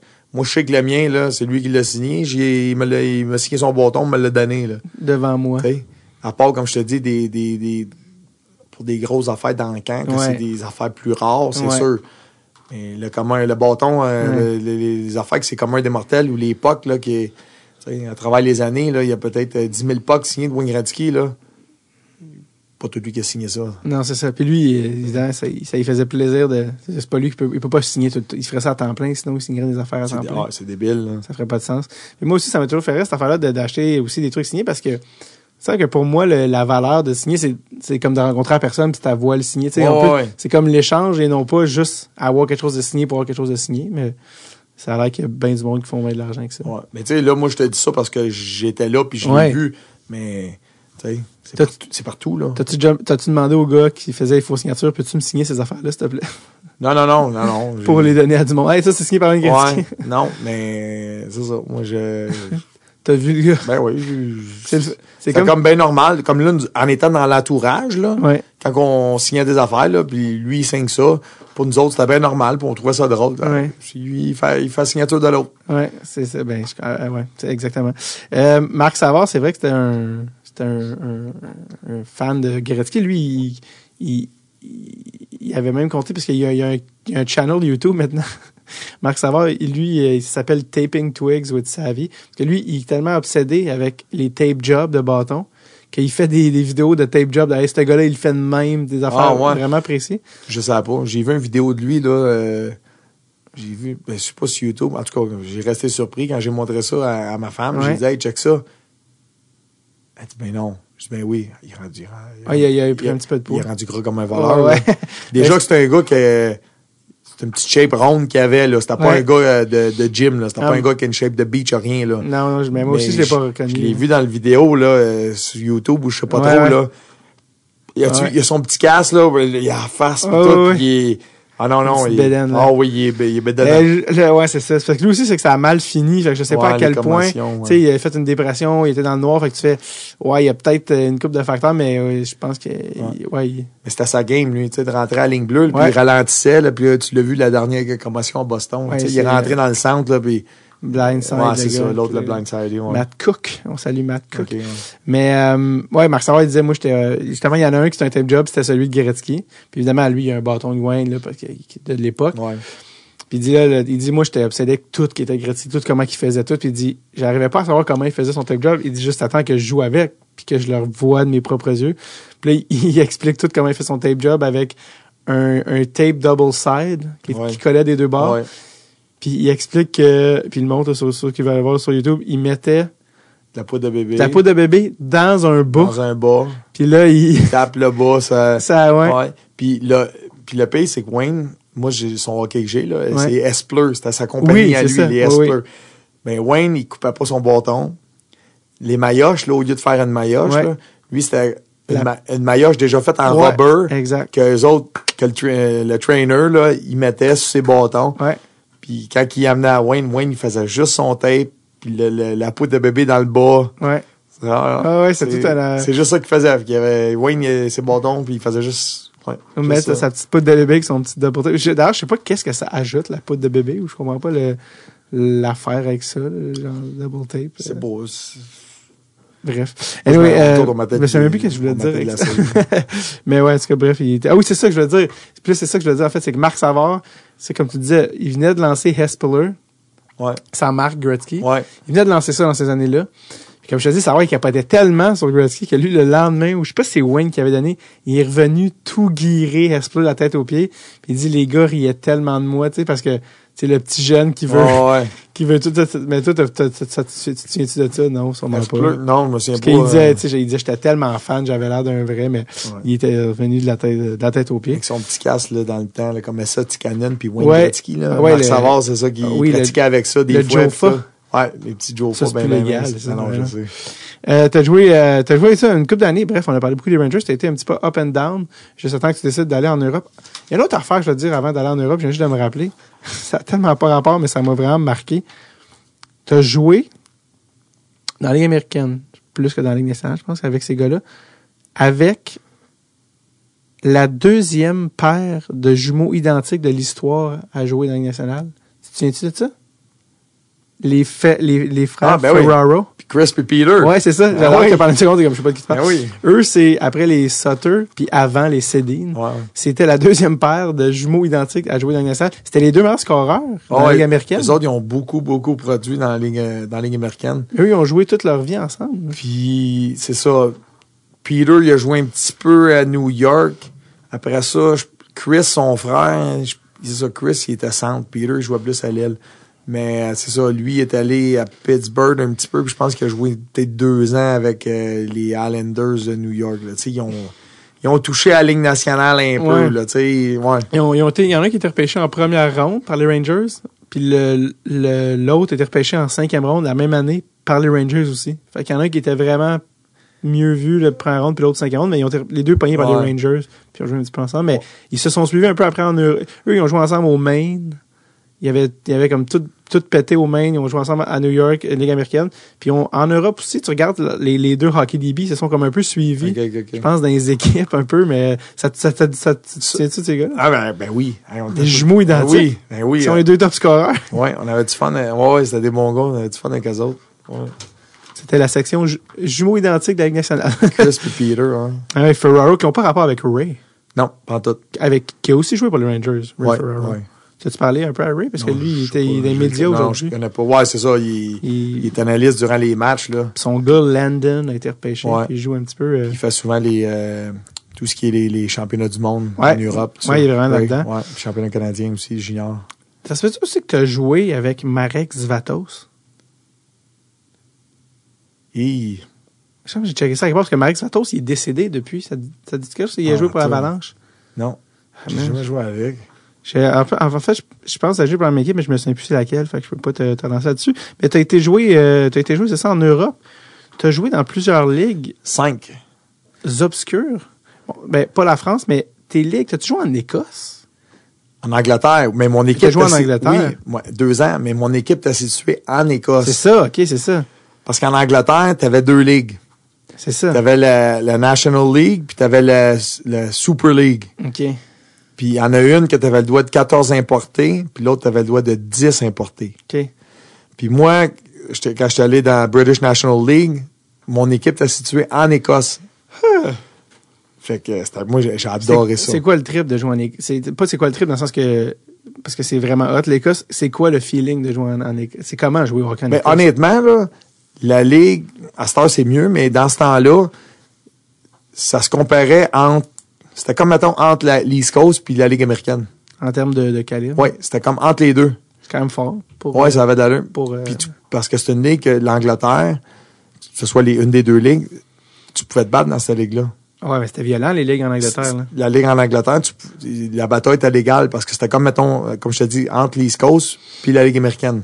Les gens aiment C'était ça. vraiment ça. Les gens aimaient ça rough, là-bas. Fait que moi, j'ai joué cette année-là, là-bas. C'était débile. On a gagné le championnat là-bas. Puis, c'était le fun, là, le beat de vie, T'as les gagné le châteaux. championnat là-bas aussi. Oui, oui. Les Avec eux autres. châteaux. C'était écœurant. Là. Hey, Ah oui. dans ma cour en arrière, j'avais une ruine de château sur le bord de l'océan. C'est débile, là. C'est très... Puis 20 minutes, là, on prenait le train, on traversait le famous bridge, puis on arrivait à Édimbourg. Ouais. C'était écœurant, là, vivre là-bas, là, en famille. Mais mon père, il est venu pendant 3 mois, il était à la retraite. Ma mère est venue le rejoindre après. Ah non, c'était le fun. Mes parents sont retombés en amour en Angleterre. Non, c'est pas- Puis, ouais. Non, mais, tu sais, j'ai joué là. Puis après ça, c'est devenu... c'est ça, après ça, l'année d'après, on a fait...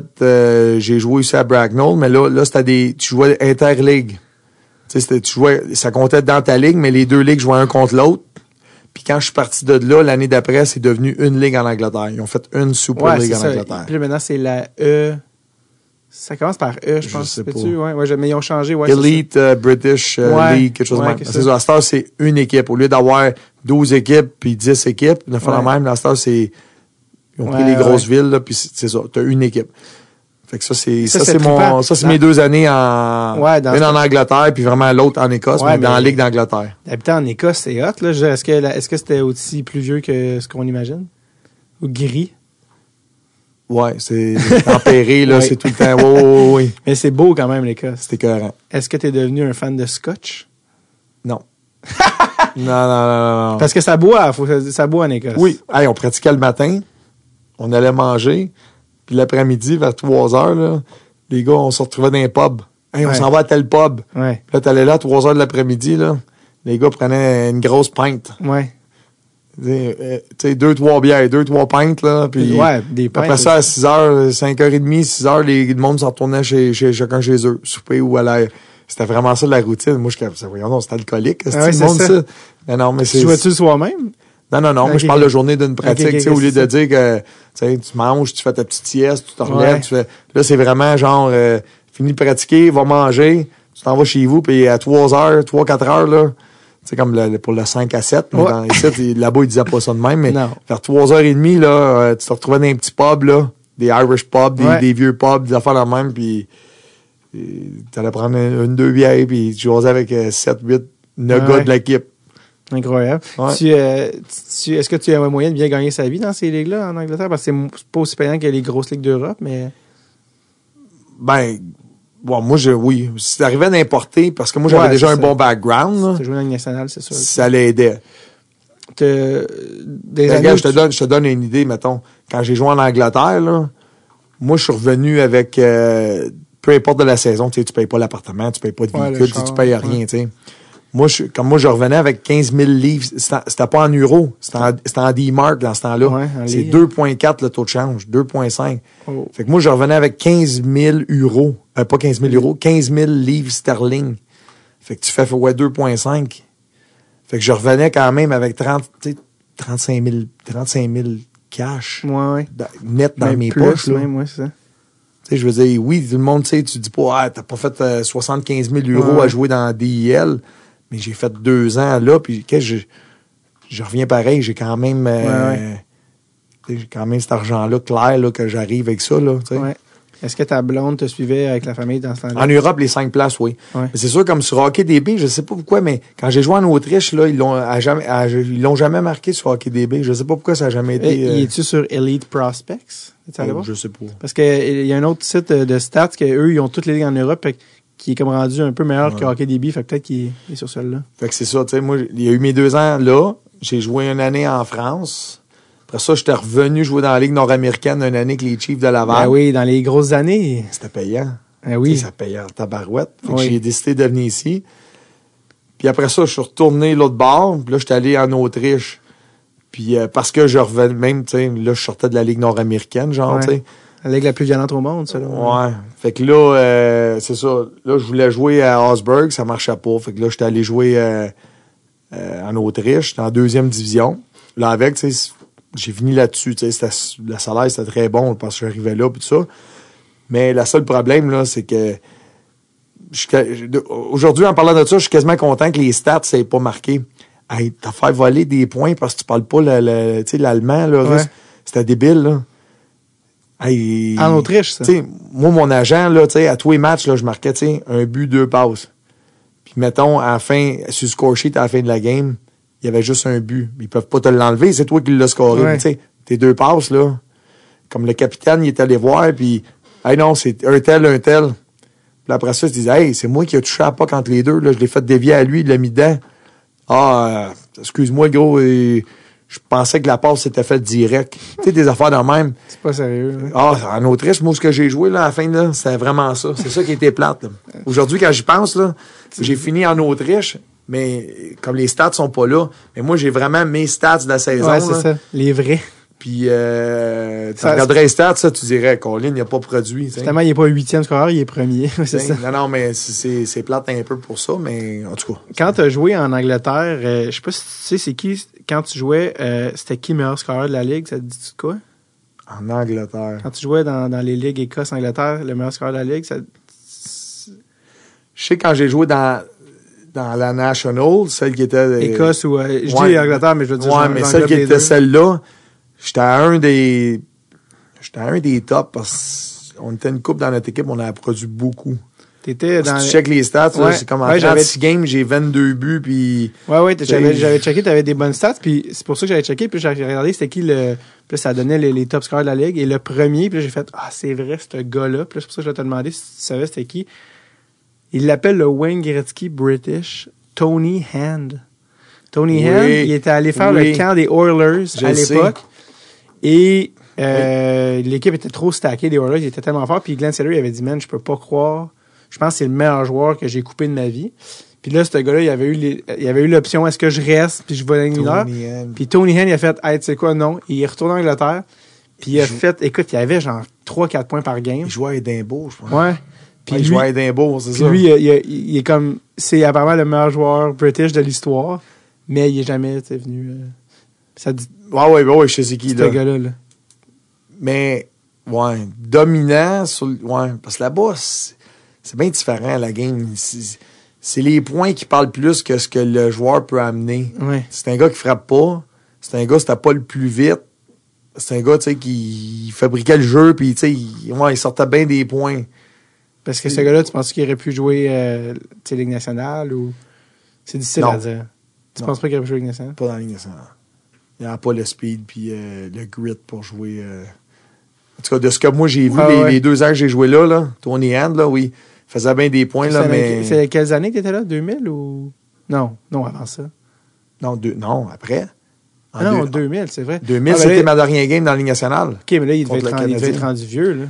Quand j'étais allé de l'autre bord, Parce moi, que il lui, devait c'est- avoir 34, 35, lui. Puis lui, c'était assis avec les Oilers dans le temps où Wayne était là. Fait que là, il devait pas être dans son point. Ah, c'est ça, il était plus vieux. Mais en tout cas, c'est ça. Ouais, de ok, ce que bon. moi j'ai vu, là, skills, ouais, tu sais, smart, tu sais, game smart, là. Ouais. Mais, tu sais, comme moi, en tout cas, parce que, comme je te dis, là, de ce que je l'ai vu, je l'aurais même pas mis dans notre équipe quand on a gagné dans la Ligue américaine la Coupe Ah ouais. Calder.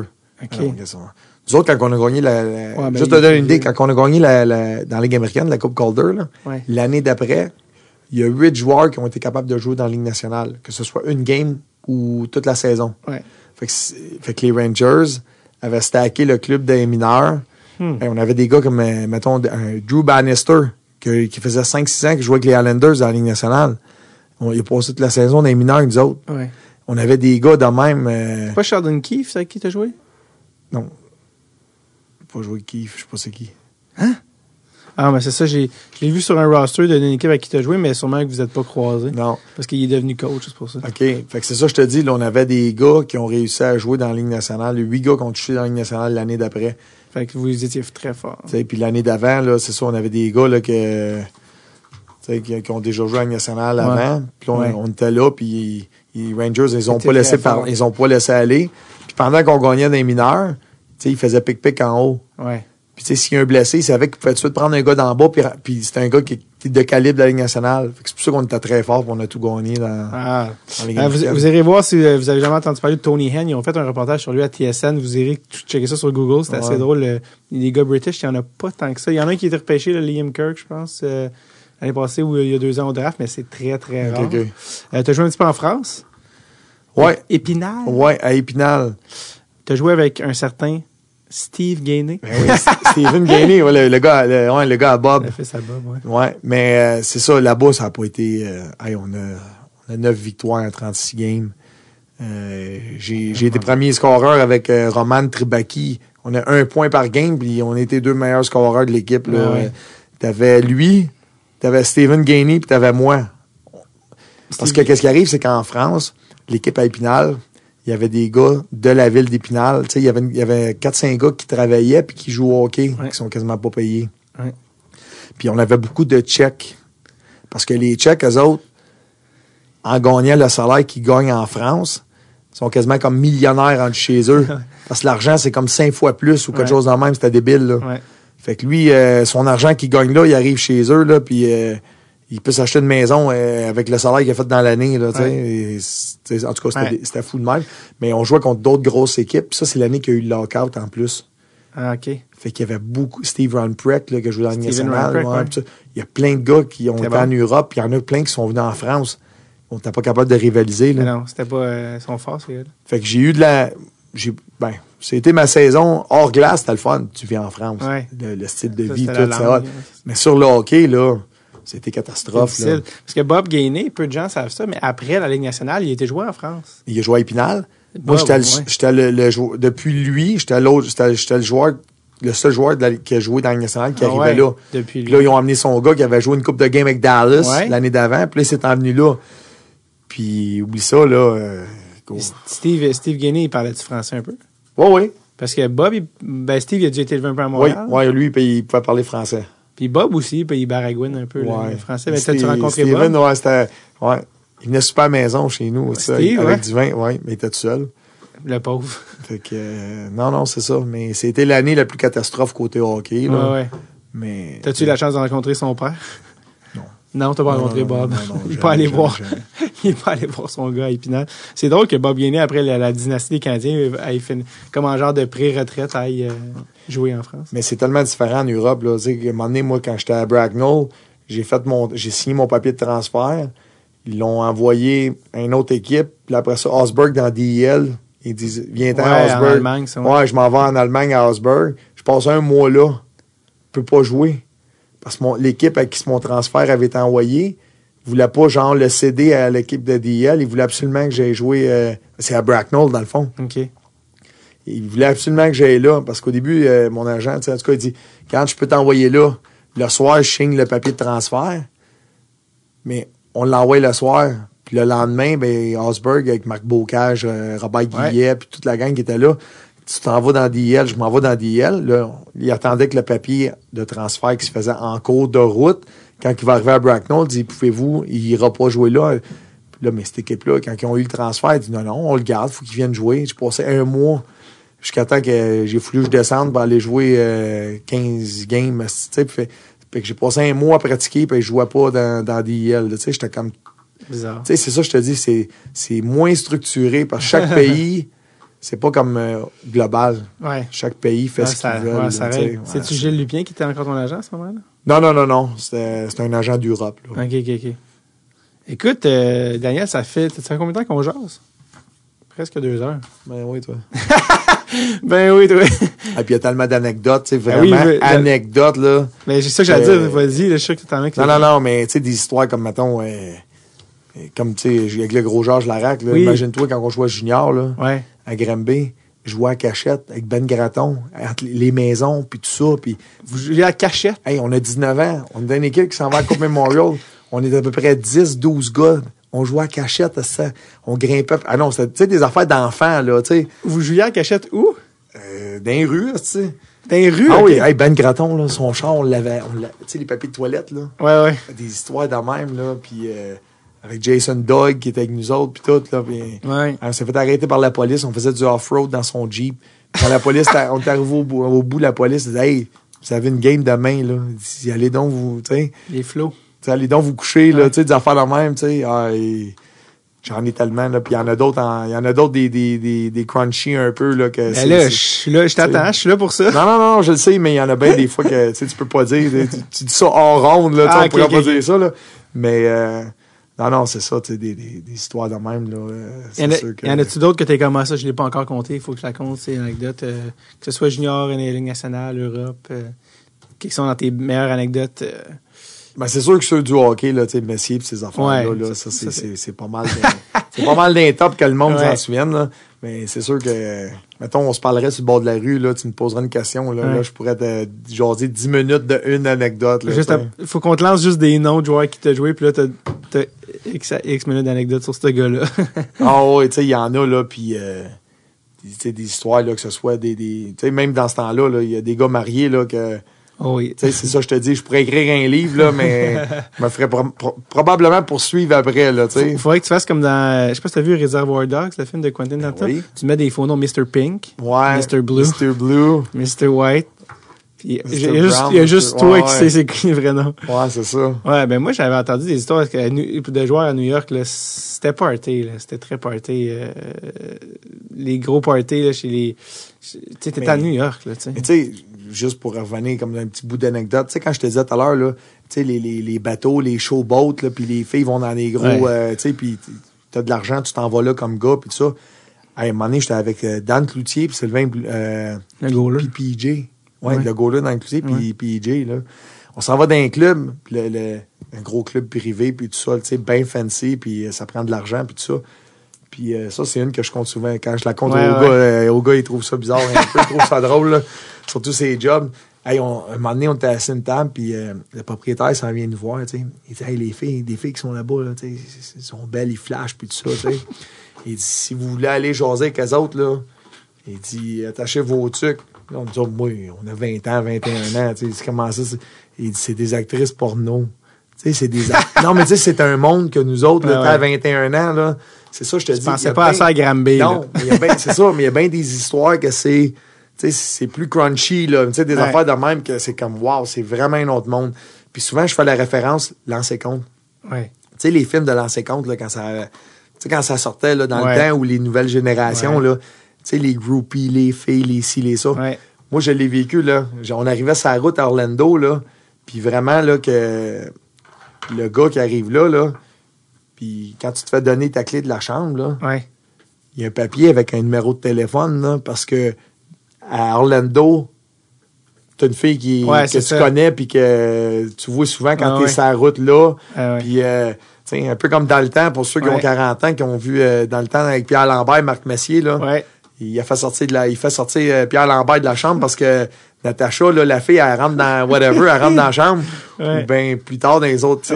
C'est vraiment comme ça. Même aujourd'hui, là, à cause des médias, à cause des téléphones, tout est différent. Le monde font plus attention. Mais moi, il n'y avait pas de téléphone cellulaire que le monde il textait, puis tu prenais des photos, puis tu envoyais ça sur... Fait qu'il y a des histoires de même, là. C'est ça, je te dis. Ça, c'est toutes des histoires que j'en ai d'autres de même, mais c'est touchy puis c'est dangereux des fois d'embarquer sur ces affaires-là. Mais, fait que t'as couché avec des actrices pornographiques. Parfait, non, mais non, mais je te dis que c'était dans du domaine de même. Ah ouais, c'était New York. Mais quand ça a commencé, les téléphones, justement, pis ces affaires-là, je sais pas si tu te souviens de l'anecdote, ça fait plus que 10 ans de ça, là, mais les gars du Canadien, il y avait 2 gars du Canadien qui s'étaient fait arrêter à Tampa Bay, Kostopoulos puis Ryan O'Byrne, je me souviens, s'était fait arrêter. Oui. Et ça, tout le monde sait que l'histoire, c'est qu'il y a quelqu'un qui avait été pris en photo, puis qu'eux ont dit à la fille, hey, tu sais, efface ça, là, c'est pas correct, là, lui, il est marié, tout ça. Puis là, non, pour vrai, tu sais, efface ça. Puis je pense que, justement, ils ont pris la sacoche de la fille pour le cellulaire, puis c'est ça que c'était ramassé en prison. Ils ont volé une sacoche, puis là, le monde trouve. Je savais pas c'était quoi l'histoire, mais. C'est ça. Ouais, c'est ça. C'était ça l'histoire. Ouais, mais c'est ça. Il y en a bien des affaires, des histoires qui sont détournées un peu, là. Ouais. Mais il y en a bien des fois que c'est la vérité aussi. Là, ouais. Daniel, merci vraiment d'être venu 2h01 pile. J'ai rien à rajouter. Non, ça me fait plaisir. Merci de nous faire un tour. C'est rare. Je pense que c'est la première fois que je fais un podcast un dimanche. D'habitude, on essaie de pas le monde la semaine, mais tu te lèves à je sais pas quelle heure le matin la semaine. Quand tu te lèves la semaine? 5h30. C'est ça, 5h30, c'est en travail. Fait que, bonne job si vous le croisez dans une affaire de c'est quoi, du pavé? Du pavage. Du pavage. Ouais. Ben, c'est Daniel Gonneau. Fait que, merci d'être venu, Dan.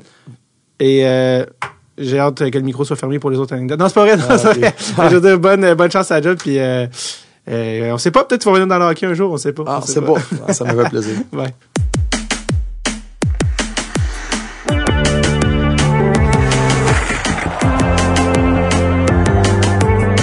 Un énorme merci à Daniel d'être passé, c'était vraiment le fun, très généreux de sa part. D'ailleurs, les deux jumeaux desquels il parle, là, ils sont dans le documentaire que j'ai suggéré dans un autre Pro Shop culturel précédemment sur l'Université du Maine quand ils ont été suivis pendant un an, un documentaire. Il y avait Paul Carrier cette année-là, ils ont gagné le championnat, ils ont perdu une game de toute l'année. C'est un vrai petit gem, là, un vrai petit bonbon caché. Ça a tout été mis sur YouTube d'une shot. Tapez NCAA Championship de Maine, vous devriez le trouver. Et bon, un vrai petit bonbon. Par ailleurs, je voulais vous dire, restez à l'affût parce que on a très hâte, on a une nouvelle excitante, quelque chose qu'on veut vous annoncer dans les prochaines semaines à Dread sur le Tape. On prépare quelque chose qui nous excite beaucoup pour cet été, un événement spécial. Donc restez à l'affût, ça va sortir dans les prochaines semaines. Sinon, profitez de la vie et n'oubliez pas, à mojito, j'ai besoin d'un mojito. Wow, ok, bye bye.